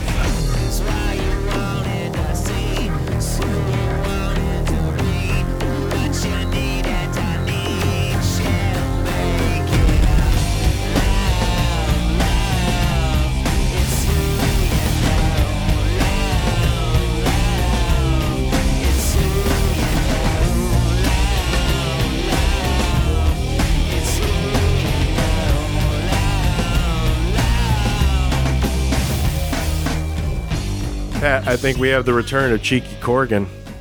Yes, Cheeky Corgan is here. Now, did we both put this on our pandemic mix? Did you put it on there as well? I can't remember if I did or not. It would definitely made the first cut of it, and it's one of those songs that some Pumpkins fans think is filler. They really don't like it. Oh, not me. They think it's kind of so-so. But yeah, this one really resonated to me because, at that time too, again, big Nine Inch Nails fan, and that connection with Alan Moulder and Flood, who produced Nine Inch Nails, they're bringing a little bit of that element to it. And man, it tickled my fancy, got my love for Nine Inch Nails and my love for Pumpkins, and you're putting it in one song. Dude, this is one of my absolute favorite songs off this record. And one of my favorite Pumpkin songs. And the thing I noticed that which was I just hadn't connected before is how the beat, the distortion is so hinting at the song I yes. to come. And of course, like Ava Adore shortly thereafter. And Future Embrace, I wrote down the same exact thing. Yeah, I just had never thought that before. I guess it's kind of apparent, but I just thought of like and lyrically, like I read, I was reading his liner notes about it, but I think I kind of like got the vibe already of like it's there's a mocking tone, throughout the whole thing. But so Billy says a straight up blues where I moan and drone on about the confusing complexities of love wherever sex is applied as cause and effect. The word love is used low here. It's because in the next song, the Cupid de Loc, it's like sort of the other end of the spectrum where it's like the like an idealized kind of straightforward, just like Valentine's Day idealized version of love, but like the 1-2 punch of and I love that song too. But straight up the song, this is Billy again, straight up the song rocked, if he doesn't say so himself. But by smearing the voice and cyber affixing the drums, it takes on a mocking tone that distracts from the very real fear hidden in it. Vagina dentata. Love as represented here is both oppressive and escapable, an unrelenting God that won't go until you are spent and hollowed out. So, yeah. Billy. Kind of Vagina dentata. Yeah, come on, Billy. Come on, dude. Come on, man. No one's gonna I'm bite gonna call you out there, Billy. Yeah. Come on. Come on. Come on. With teeth, Nine Inch Nails. Yeah. With the teeth. So all that aside, I mean, like that's baked into it, and I think I even had a sense of it's like it's even if you don't know the lyrics or you haven't read the lyrics or paid close attention to them, you hear love certainly, and you hear the way it's presented, and it's not a romantic Valentine's Day card. You know what I mean? Like it's all there in the sound. The emotion is there in the sound. As 13-year-old me, this was my interpretation of love. Mm-hmm. Being like, I certainly didn't know. I certainly didn't have a girlfriend at that time. So I was like, just feeling like, oh, nobody loves me and I don't love anybody. So this song kind of played into that whole feeling, Love stinks. It's kind of the spiritual sequel to that song. Exactly. Love stinks. Yeah, yeah. I love the Adrian Belew, again, kind of mentioning Adrian Belew, type of guitar solo that it has and that kazoo type of sound. Adrian Belew bringing it back to Nine Inch Nails, David Bowie, Talking Heads. Excellent guitar player. Check him out. So this is what's interesting to me about this song is kind of a perfect example of where people are complaining about the new single about Sear, about the drums and stuff, and saying like, well, no, there's no way, this doesn't sound like the Pumpkins, and Jimmy doesn't even play on it even though he does, and it's like, this is a good example of being like, see, this is what we're talking about. It's been there, it's there. There's nothing too new about this. They're not betraying any sound because it is part of their sound. And this song is one of those examples of that. Definitely. And man, oh man, like, oh Jesus Christ, I just can't. This is one of my absolute favorites. I already said that, but I just fucking love it. The cheesy slow down ending, it could have been really like, ew.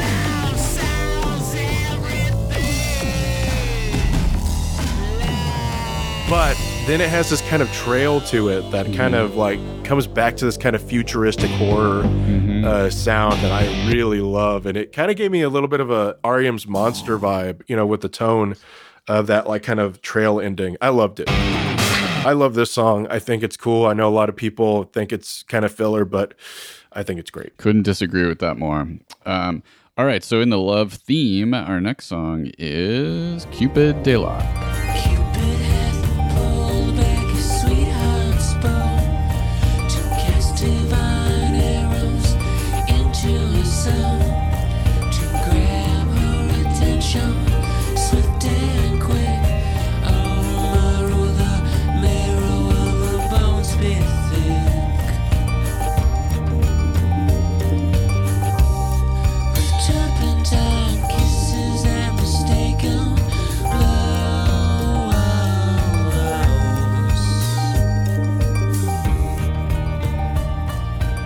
Now for something entirely different. Holy shit. Yeah. You know, I remember listening to this and being like, what?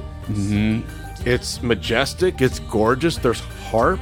Who the fuck else is doing this? Yeah. And pulling it off. It's like in another stratosphere. Totally. There's nobody at this time in that genre of music who is even attempting anything like this. It's insane.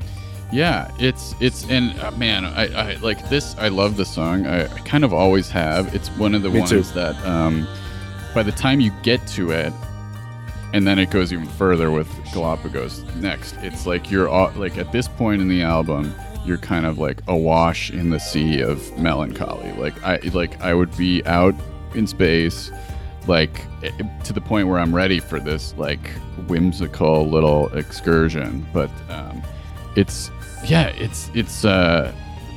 that sort of flip side of what we were just talking about with the previous song of just like earnest, you know, like straightforward declaration of love, going from cynical and snarling and wounded and angry to a song that earnestly beckons, "Come all ye lovers." It's sort of in the medieval Billy that we've discussed before, but so like antique sounded. Like it's like you were saying, it's crazy that this was like the hottest album among the kids. With this kind of, and it's got a glissandra, like what do you call it? A glissando harp, you know, part where it's like a very dreamy old Hollywood. Yeah, man.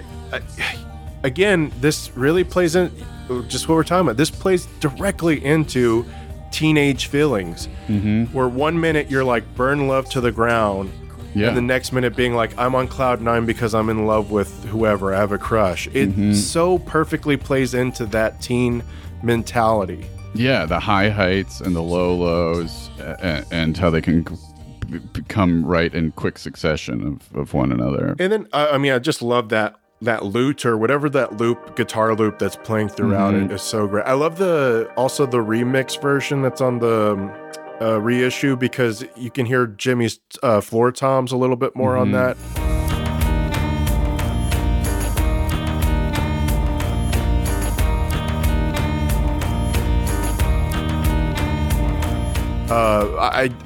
This song is just so.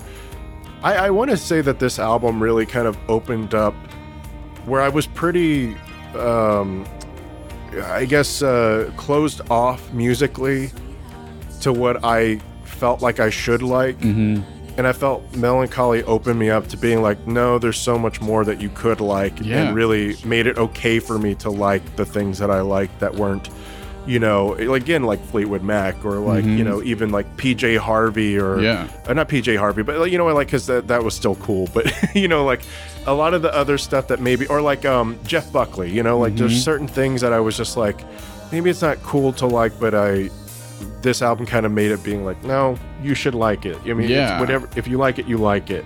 Definitely. I'm so grateful to have gotten this album at such a young age, or to have been been there for it, because you're totally right. It's such a sampler platter of just like all these different sounds, and it's such a great way into all this other music you can discover after the fact. And I agree about PJ Harvey, because even though she was and is, always has been, like, very cool, I think at the time, like, there was something kind of, like, sophisticated and adult about her, you know, where it, like, wasn't as easy for a young kid to...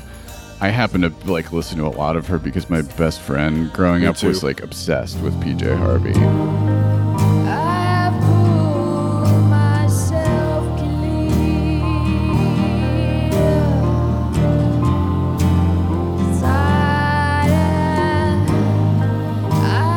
Yeah, I totally know what you mean. And even, like, I mentioned Nick Cave before, like, just the sort of, like, textures and the kind of, like, the ability to, like, just, like, like, broadening your horizons of what can be cool and what you'll pay attention to, and, like, what, I think just, like, the rocker singles pulling in a kid and then serving up all this, like, you know, it's just like a rich tapestry of sounds that is so. I said, I'm grateful to have gotten it at a young age in my little ears. And I think it's a kind of another example of, like, kind of foreplay, setting up what's going to be in the second half of the record, kind of being like, get ready, there's going to be a little bit more of this. And then also kind of back to, he's got his poetry at the end. Like, who's doing that? Right. Again, this is such a middle finger to everyone. He said, fuck you, I'm even putting my poetry in this shit. Yeah. Like, he's just going for it. And it works. Yeah, he attributes that to Elvis. In a humble nod to Elvis, there is even a spoken word poem of dedication that lilts out on the gallop. For I couldn't help myself but wrap fully in the cloak of a sincere and innocent lover. There you go. Oh, thank you very much. Oh, thank you. Thank you. Hey, look at that salt shaker over there. That's huge. Little tiny Elvis reference. We're gonna sleep in a hat, we're gonna dance in a shoe, we're gonna climb up a chair. Yeah, that's what I'm gonna do with you. Cause as of me, I'm trying to Elvis. Thank you. But yeah, there you go. Earnest love song. You know, it's like, and to me, this song sounds like what the aesthetic of the album looks like. The little antiquity, cheruby, you know, Victorian, like, collage that it, like, feels nostalgic, but also kind of, you know, 1995. Pat, you know, I think we should take a little trip. Mm-hmm. Where should we go? Well, I think we should evolve as people, and what better place to do that than the islands of Galapagos.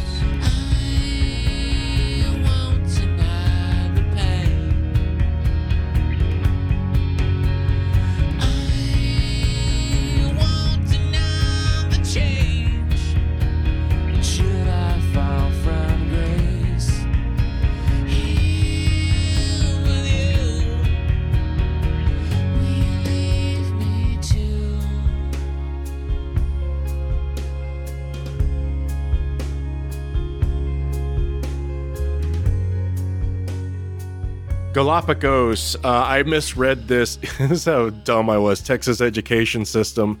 I always thought it was Galapagos. Well, he does spell it weird, right? I think the Pogos is a misspell, is a Billy, right? Because it's Pugos. Billyism. It's Galapagos. I think that is fair, because you were actually catching a typo. You were actually you know.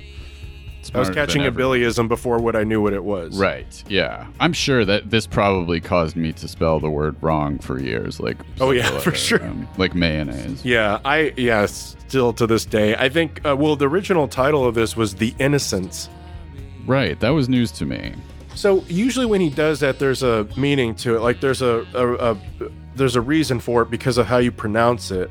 Like, there's like a different meaning, like, you know, mayonnaise, he's saying my own eyes, and seer, and like, I'm blanking out. I know fans are yelling at their iPhones right now, being like, also this example, but I can't think of it right now. But yeah, he's one to do that. And this song, I think, you know, kind of me being foolish, I listened to the album front to back, but this was another one I would kind of skip, just because I wasn't quite in the mood for it. But it's a gorgeous song. But the one part I always loved about this song is the turn that it takes. You know, it's the about, like, the detour takes about 3 minutes. Yes.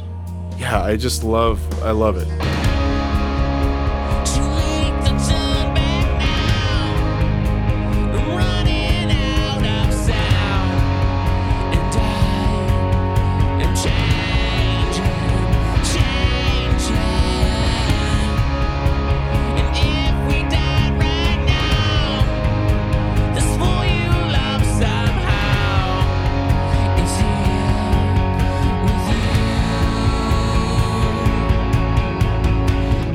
I mean, it's just such a sweet song, and it becomes epic. It feels cinematic, you know, like running in the rain. Yeah, you know, to your lover. It feels kind of like that. Yeah, definitely. And I remember like in my like teenage love, like kind of like thinking about this song. Like I think this is another one where like learning Billy's intended meaning or his inspiration for it, like his own crumbling marriage.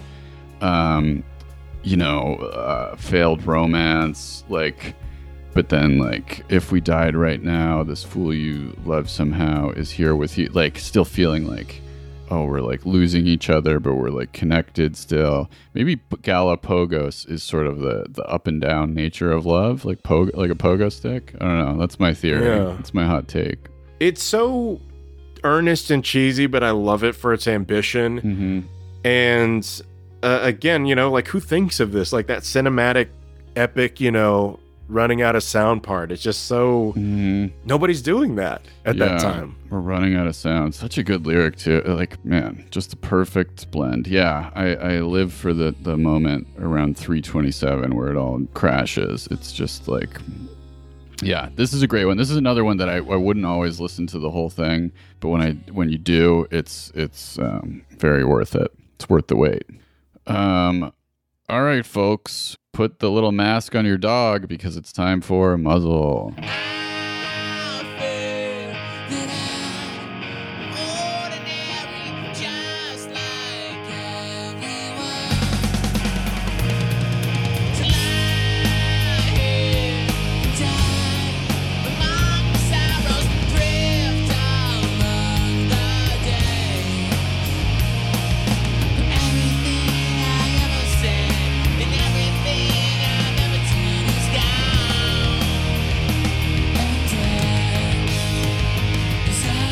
Put the little mask on your dog.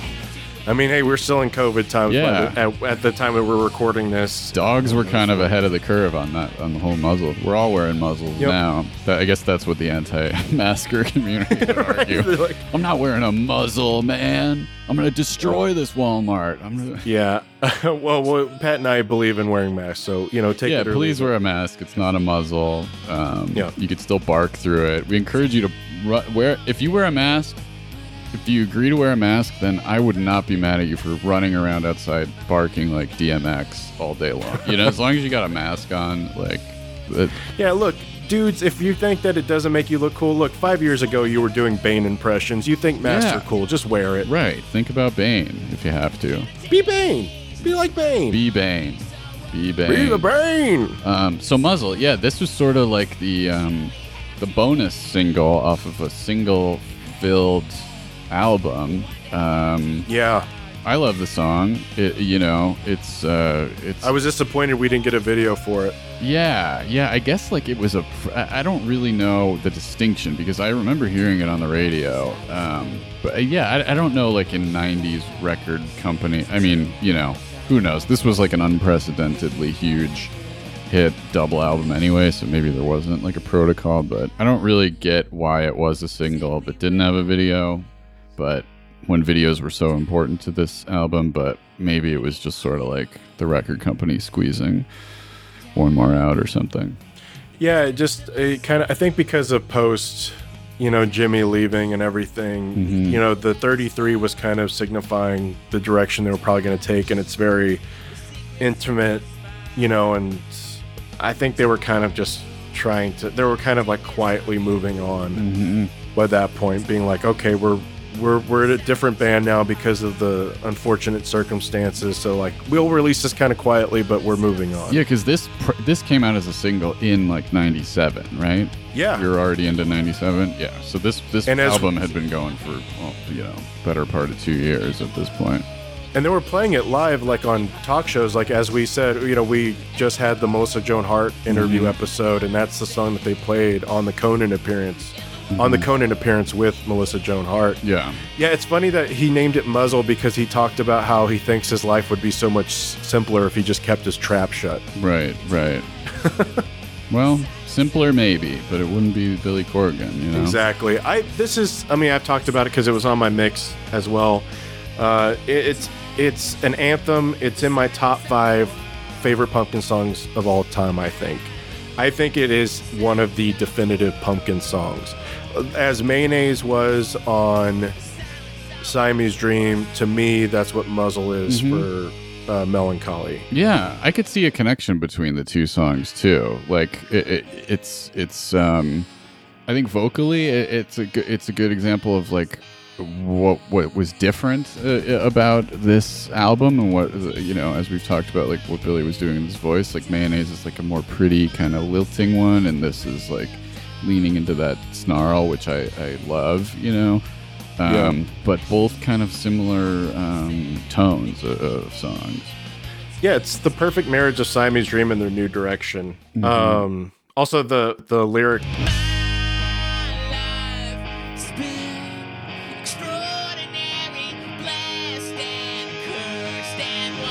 I still feel that to this day. Oh, yeah. I mean, I don't know, it kept me hopeful in a shit town in my shit teenage years, feeling out of place and unwanted, and, I don't know. It spoke right to me. It still does. It still gets me. I remember when MTV was covering some of the live shows they were doing pre-Melancholy, where he had alternate lyrics for it. Do you think when he says, "It's for the girl I loved all along," you get a sense that maybe he's talking about Courtney Love? Probably. I don't know. I'm just kind of being playful here. But Muzzle, again, if you want to hear kind of more, I don't mean to rush too much, but if you want to hear more of our thoughts on Muzzle, you can go back to our Pandemic Mixes episode. But it's one of my favorite Pumpkin songs of all time. Yeah. Have you ever heard the words I'm singing in these songs? It's for the girl I loved all along. Yeah, who is that? Maybe he's telling us something big there.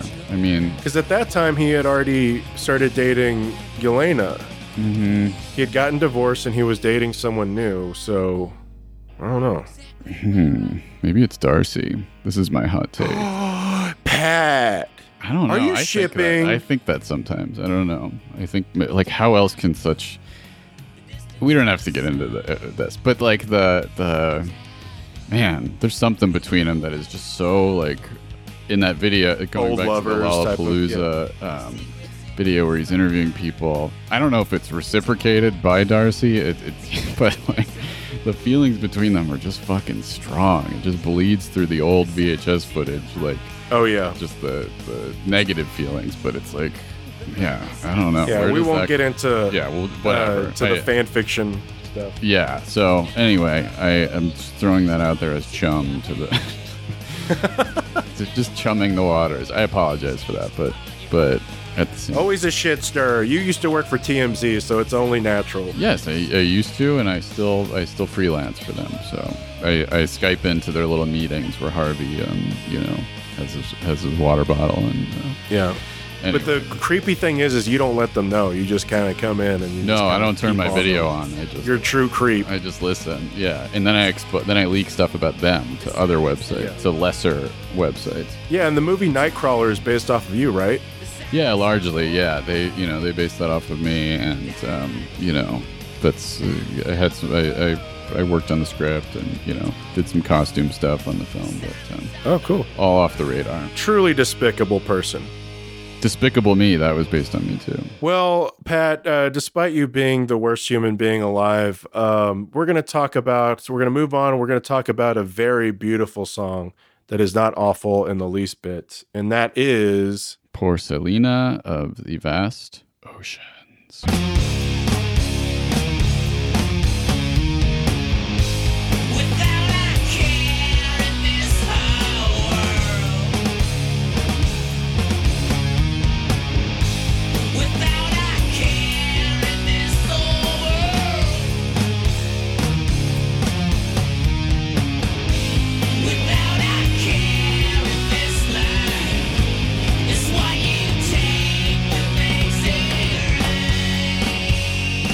Epic. This is just another Pumpkins epic. I love how this song builds.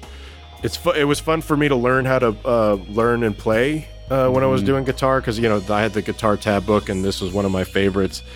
You literally can't hear it until about 20 seconds in, unless you have like headphones. I love the hushed delay too that happens at the beginning with that na na na na na na na.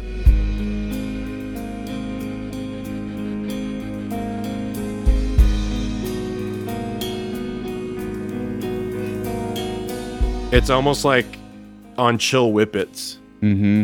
Yeah, and I did listen to it with headphones a lot this week, which I guess maybe I didn't do as a kid much. I listened to it a lot in my room, but I did also lug the CDs everywhere with me too. I remember having this big chunky CD case in my like Mellon, Collie plus like 2 or 3 other CDs in my backpack with my portable CD player. So I guess I did listen to it on headphones, but they were probably such crappy Radio Shack headphones that like I was losing many of the nuances of the recording. I love the build of it, and of course that the additions that get layered on in that beginning as it gets louder and louder, it's so good. And then once it hits that burst, it hits me every single time. It's so satisfying and it's so epic. It feels like Queen level, Yeah. This kind of has another example of like that distorted clipped synth that would turn back up on Machina. I love at 6:16 that Secret Thoughts Come Alive part with that swirling, what I assume is Darcy's vocal.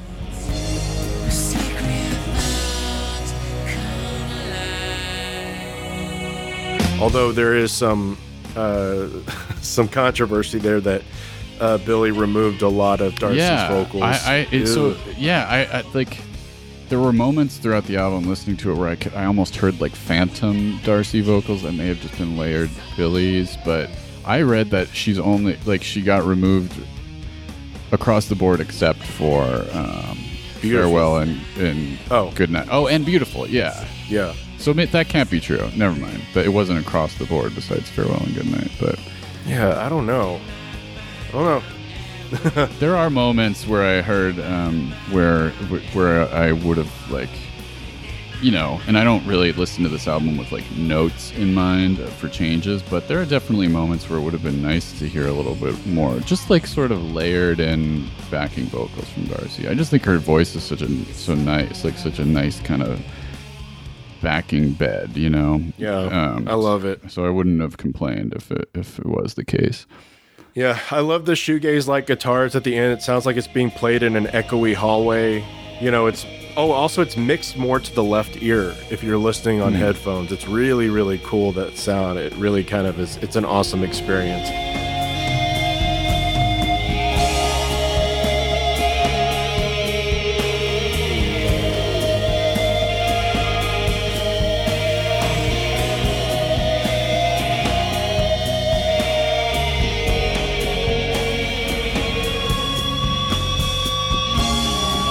And that staccato, guitar sound, the chorus sound as it goes out is really cool.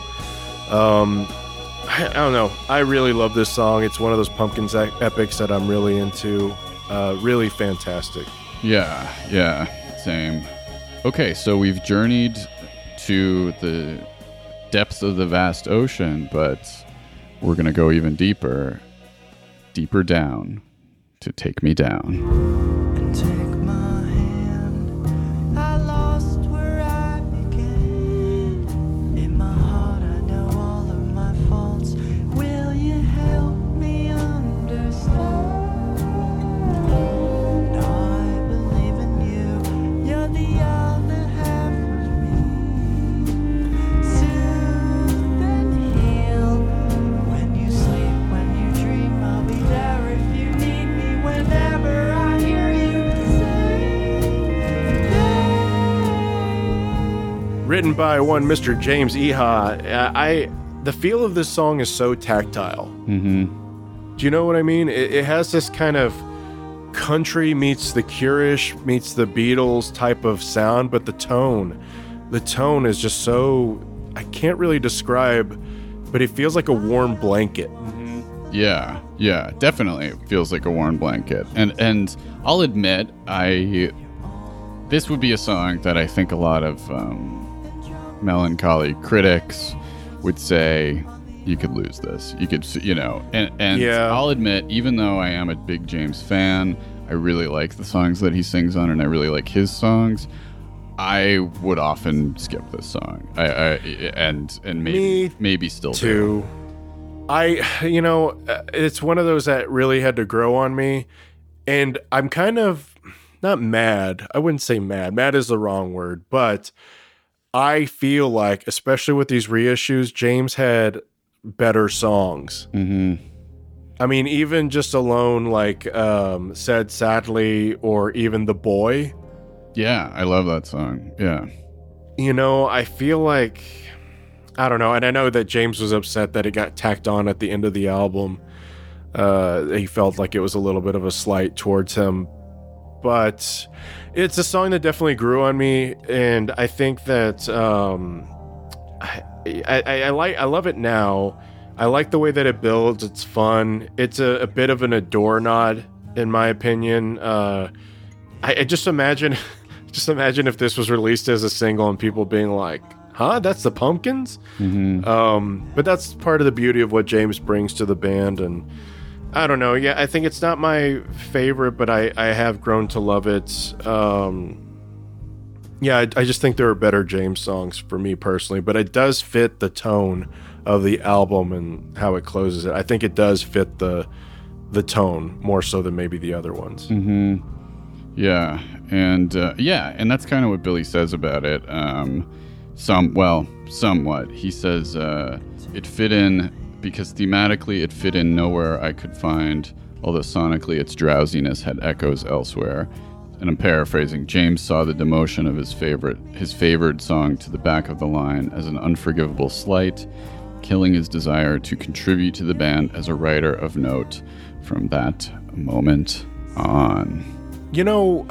I don't really love the reissue notes he does, because at that time he was still in, like, kind of, him and James had a very strained relationship. Yeah, they weren't speaking, right? I mean, they weren't speaking, or they were only speaking through lawyers, and so it really comes across in his liner notes for the reissues, and it's kind of unfair, and I don't really love the way that he paints James in those liner notes. Right. But, now, as, he's owned up to it. He's said that he was, being unfair, and he and James are in good terms because they have kids and stuff, and they're just different people now, and they've hopefully they've and just to because I don't want to diss James's one song on here because I do really like him. I hope I really would be so psyched if the new album featured a James track. Oh my it would God. be great. I feel like doubtful about it for some reason, but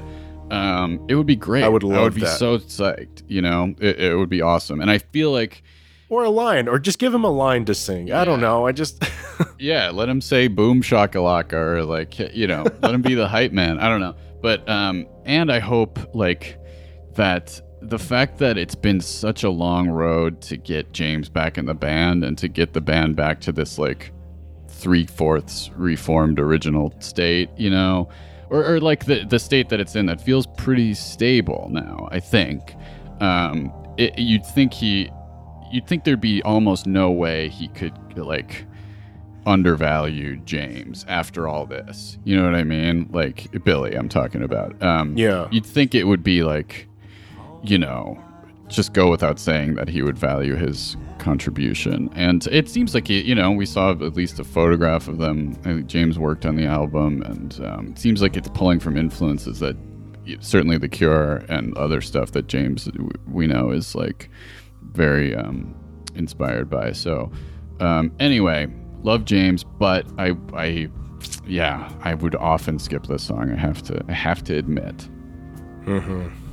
Well, Pat, that is Dawn to Dusk, the first disc of Melancholy and the Infinite Sadness. I would say on this, I was listening to it in the car a lot, and my wife commented, she's like, it's been so long since I've listened to this album front to back. Mm-hmm. She was a big fan of this album as well when she was a teenager, and we were just kind of talking about different tracks and like what it meant to us, and like just kind of like the association with it and how this album was just so grand, and listening back to it like very closely, there was so much new stuff that I caught. That's one of the, I really love doing this podcast because I get to catch a lot of this stuff. But on re-listen, it really took me back, and it really made me appreciate this album and love it even more. Absolutely, same here. And from whole songs to just elements of songs, like you mentioned, like the toms in is it what song were we just talking Cupid about? Deluxe. Yes, like that. I was listening to that on headphones last night, and I guess it's a remastered version thing, but I had never noticed it to that degree before. There's so I love it too. I will say this is a great. I love my vinyl box set reissue, especially like Me looking too. at the and we'll talk a little bit about the artwork too, but looking at all the stuff in there. But it's also nice when you're trying to digest this album front to back. I've often kind of lamented what a project it is to listen to 4 pieces of vinyl in a way that flows, Right. But when you're breaking it down the way we are, half by half, it's kind of good to like listen to it. And basically I dusted off my vinyl, and it was like a good reason to listen to it that way, because you could really digest it in chunks. All right, so we would be remiss not to talk about sort of the other star of the album, which is the album art for Mellon, Collie, which was it's been seared into all of our memories for years, but until relatively recently, I never bothered to learn much about it, and I know that Billy had done these sketches, these sort of concept sketches, which is in the reissue. Yeah, you could see his early kind of very rudimentary, but yet oddly specific, and it's all there. Like the rabbit, he knew what he wanted in the cover and in those plates, like the rabbits and the kitties and the bunnies playing and the babies. A lot of that stuff, Billy was like, this needs to be that. But it was all done by an artist named John Craig, who does photo collage stuff, including the front cover of the album, which I knew from going to art school and taking a lot of art history classes. I eventually connected the dots that the woman's body on the cover is from a Raphael painting of I think St. Catherine, but I still thought that this was I didn't know that the front cover was a collage. I think I thought it was all one painting that was just referring to other paintings, but it is a photo collage. And Pat, I was last night years old when I found that out. Yeah, I only looked it up recently. I happened to a couple months ago. I was reading an interview with this guy John Craig. It was on NPR, and he. Just to give a little background, the creator of they're talking about the Mellon Collie, the star girl on the cover. Her creator is John Craig, an illustrator from Pittsburgh who was living in Wisconsin when he began communicating with Corgan about what visual elements could bring the enormous Mellon Collie to life. A collage artist, Craig had spent most of his career doing editorial commissions for magazines. He worked from Corgan's scribbled notes and crude sketches, most of which arrived via fax. And he, of course, made all the other illustrations that appear throughout the animal's packaging, or from the album's packaging: animals smoking pipes, celestial bodies with faces, the hookah stuff, all with a vaguely antique quality. But the stuff was all cut from sort of paper ephemera, found papers, and retro magazines and books. And yeah, it's really cool to just to look at these reissue notes and to see both the works in progress. There's a version of the cover that is halfway there. That's it's not what they ended up going with, but you could tell it's on the right track. then just seeing a zoomed out version of the collages where you can actually where you can actually see where the paper was pasted on, and the sort of like off kilter, you could see it's a zoomed out collage. It's like rather than being framed, so you could see the different elements glued together. John Craig, it's all this guy. And I think the cover image was the head was from one painting, the body was from another, and the star was from a retro liquor ad of some kind, where it was like liquor glasses with like these stars around the rim. So the star with the hole that she's poking through was from an old liquor ad.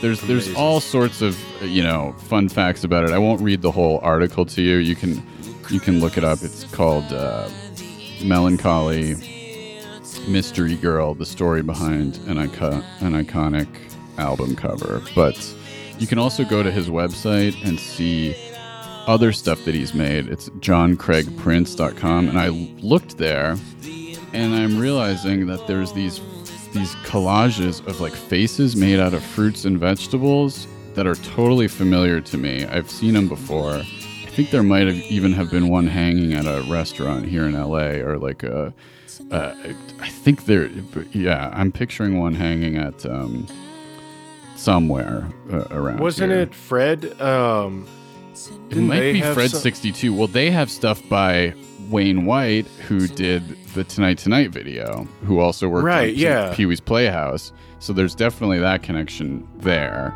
And he's still high on my list of people we'd love to get to talk to on this podcast. And this guy too, John Craig, would be really cool to talk to. So if anybody knows them, or if you're listening, please come on the podcast. Yeah. I mean, I could talk all day about it, but what are your thoughts on the art stuff, Frank? Yeah, the artwork is seared into my memory. It's so iconic. I remember just staring at it and trying to pick apart every little element of it, and loving, if I were a rich man and I had more space and I had my own office, I would have all this artwork up framed. Mm-hmm. I would probably deck out as much of that room or my office with that type of artwork. I mean, I just absolutely love it. I love the aesthetic of Melancholy. It's always been with me. I've always wanted to do what you did, which is get a tattoo of some kind of art piece element. I know my wife entertained it at some point too. But yeah, it's iconic. I remember just listening to the album front to back, and was sitting there just dissecting every image and every lyric and everything that associated with it. It's phenomenal. It's great. I love the way the prints look on that clothing line. It's really cool. Mm-hmm. It's just great. Yeah, I don't know what else to. I'm not not the biggest like art historian. I don't have a great eye for art in general. At least of the painting genre. Does that even see what I mean? I don't know shit about that. I'm not cultured, Pat. Dude, I like learned about. I was like just kind of by default, because I was an art major. I was like a drawing and painting major. Yeah. So you had to take a lot of art history in the to be an art major. So it kind of by default just became, I was like an art history minor, but like just because of the credits that I took, it just worked out that way.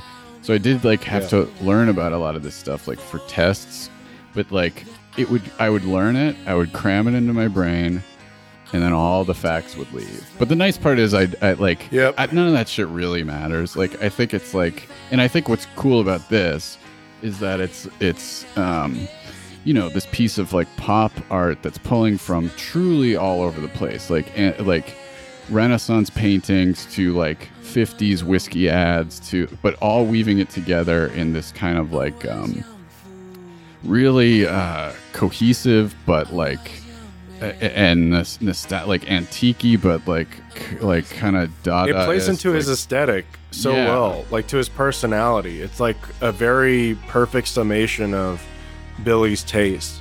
Mm-hmm. And there's something so like, I don't know if he affected the way like her eyes were rolled back in her head. I don't think so. The face was taken from a painting by the French painter Jean-Baptiste Greuze or Grouzet. I don't know French, but and then the body was from a Raphael painting. Who, growing up, I knew Raphael as my favorite Ninja Turtle, but I couldn't have picked out one of his paintings. But I remember mine was Donatello. Donatello was my second favorite and has since moved into first position. I feel like as an angry young man, I was more Raphael, but I was always destined to be more of a Donatello. Anyway, yeah, so it like the head, it's got like this twisted vibe to it because her eyes are kind of rolling back in her head. And then they talk about in this article like this sort of suggestive hand placement where they ask, is she masturbating? And he says, I have to be honest with you. I see that in a lot of paintings of women from those periods. There's a lot of fondling, self-fondling.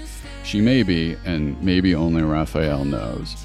There's something about the placement of the hands and the whole look this woman has on her face that implies it. I think that's the unspoken eroticism in a lot of that early art. So it feels like in a time when like edgy and naughty, what like 90s stuff was there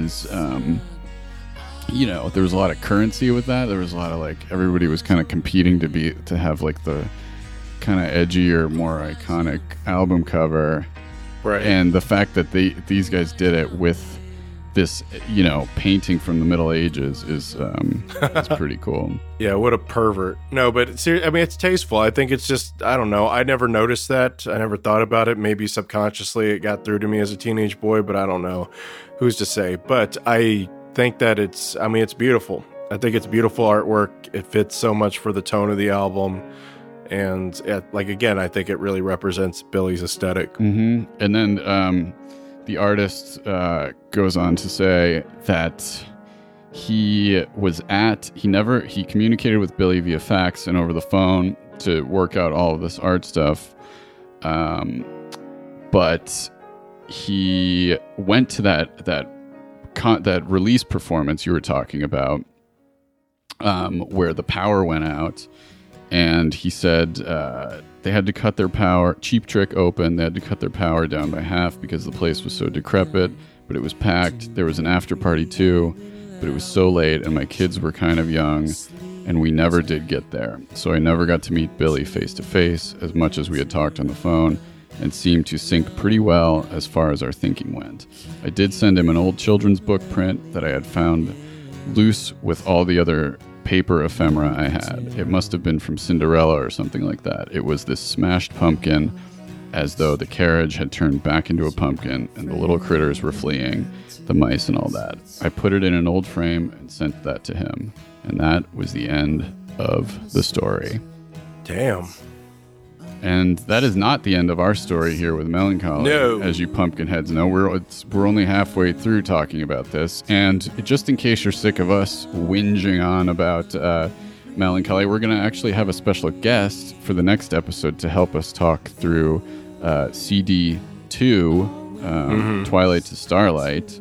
DC Pearson is going to be joining us for that, so stay tuned for that. And if you want to reach us on the socials, please do so. On Twitter, it's @PumpkinsPodcast, and podcast is spelled normal. And if you want to reach us on Instagram, it's @SmashingPumpcast. Cast is spelled K-A-S-T. Or you can email us at thesmashingpumpcast@gmail.com. And again, cast is spelled K-A-S-T. And we're always looking for like live stuff, rare stuff. Email us if you have any access to that stuff, or just let us know, if you're liking the podcast. We love hearing positive feedback, and even, if it's not so positive, we welcome constructive criticism. Just don't be nasty, don't be mean. But we really appreciate all the feedback that you've been giving us. It really puts fuel in the tank. People seem to really be enjoying it. People really liked the Pisces Iscariot episode with Ryan Parrish, our good friend. And just keep spreading the word. Keep telling other Pumpkins fans about us. We really love that you're digging the show. And we got so much more on the horizon. A lot of good stuff coming up. Yeah, and technically we're not even done with this episode. So, Yeah. I mean, it's going to be its own episode. But, yeah, thank you guys so much for listening. And tune in next time for CD2 of Melancholy and the Infinite Sadness. But until then, we bid you farewell. And good night. To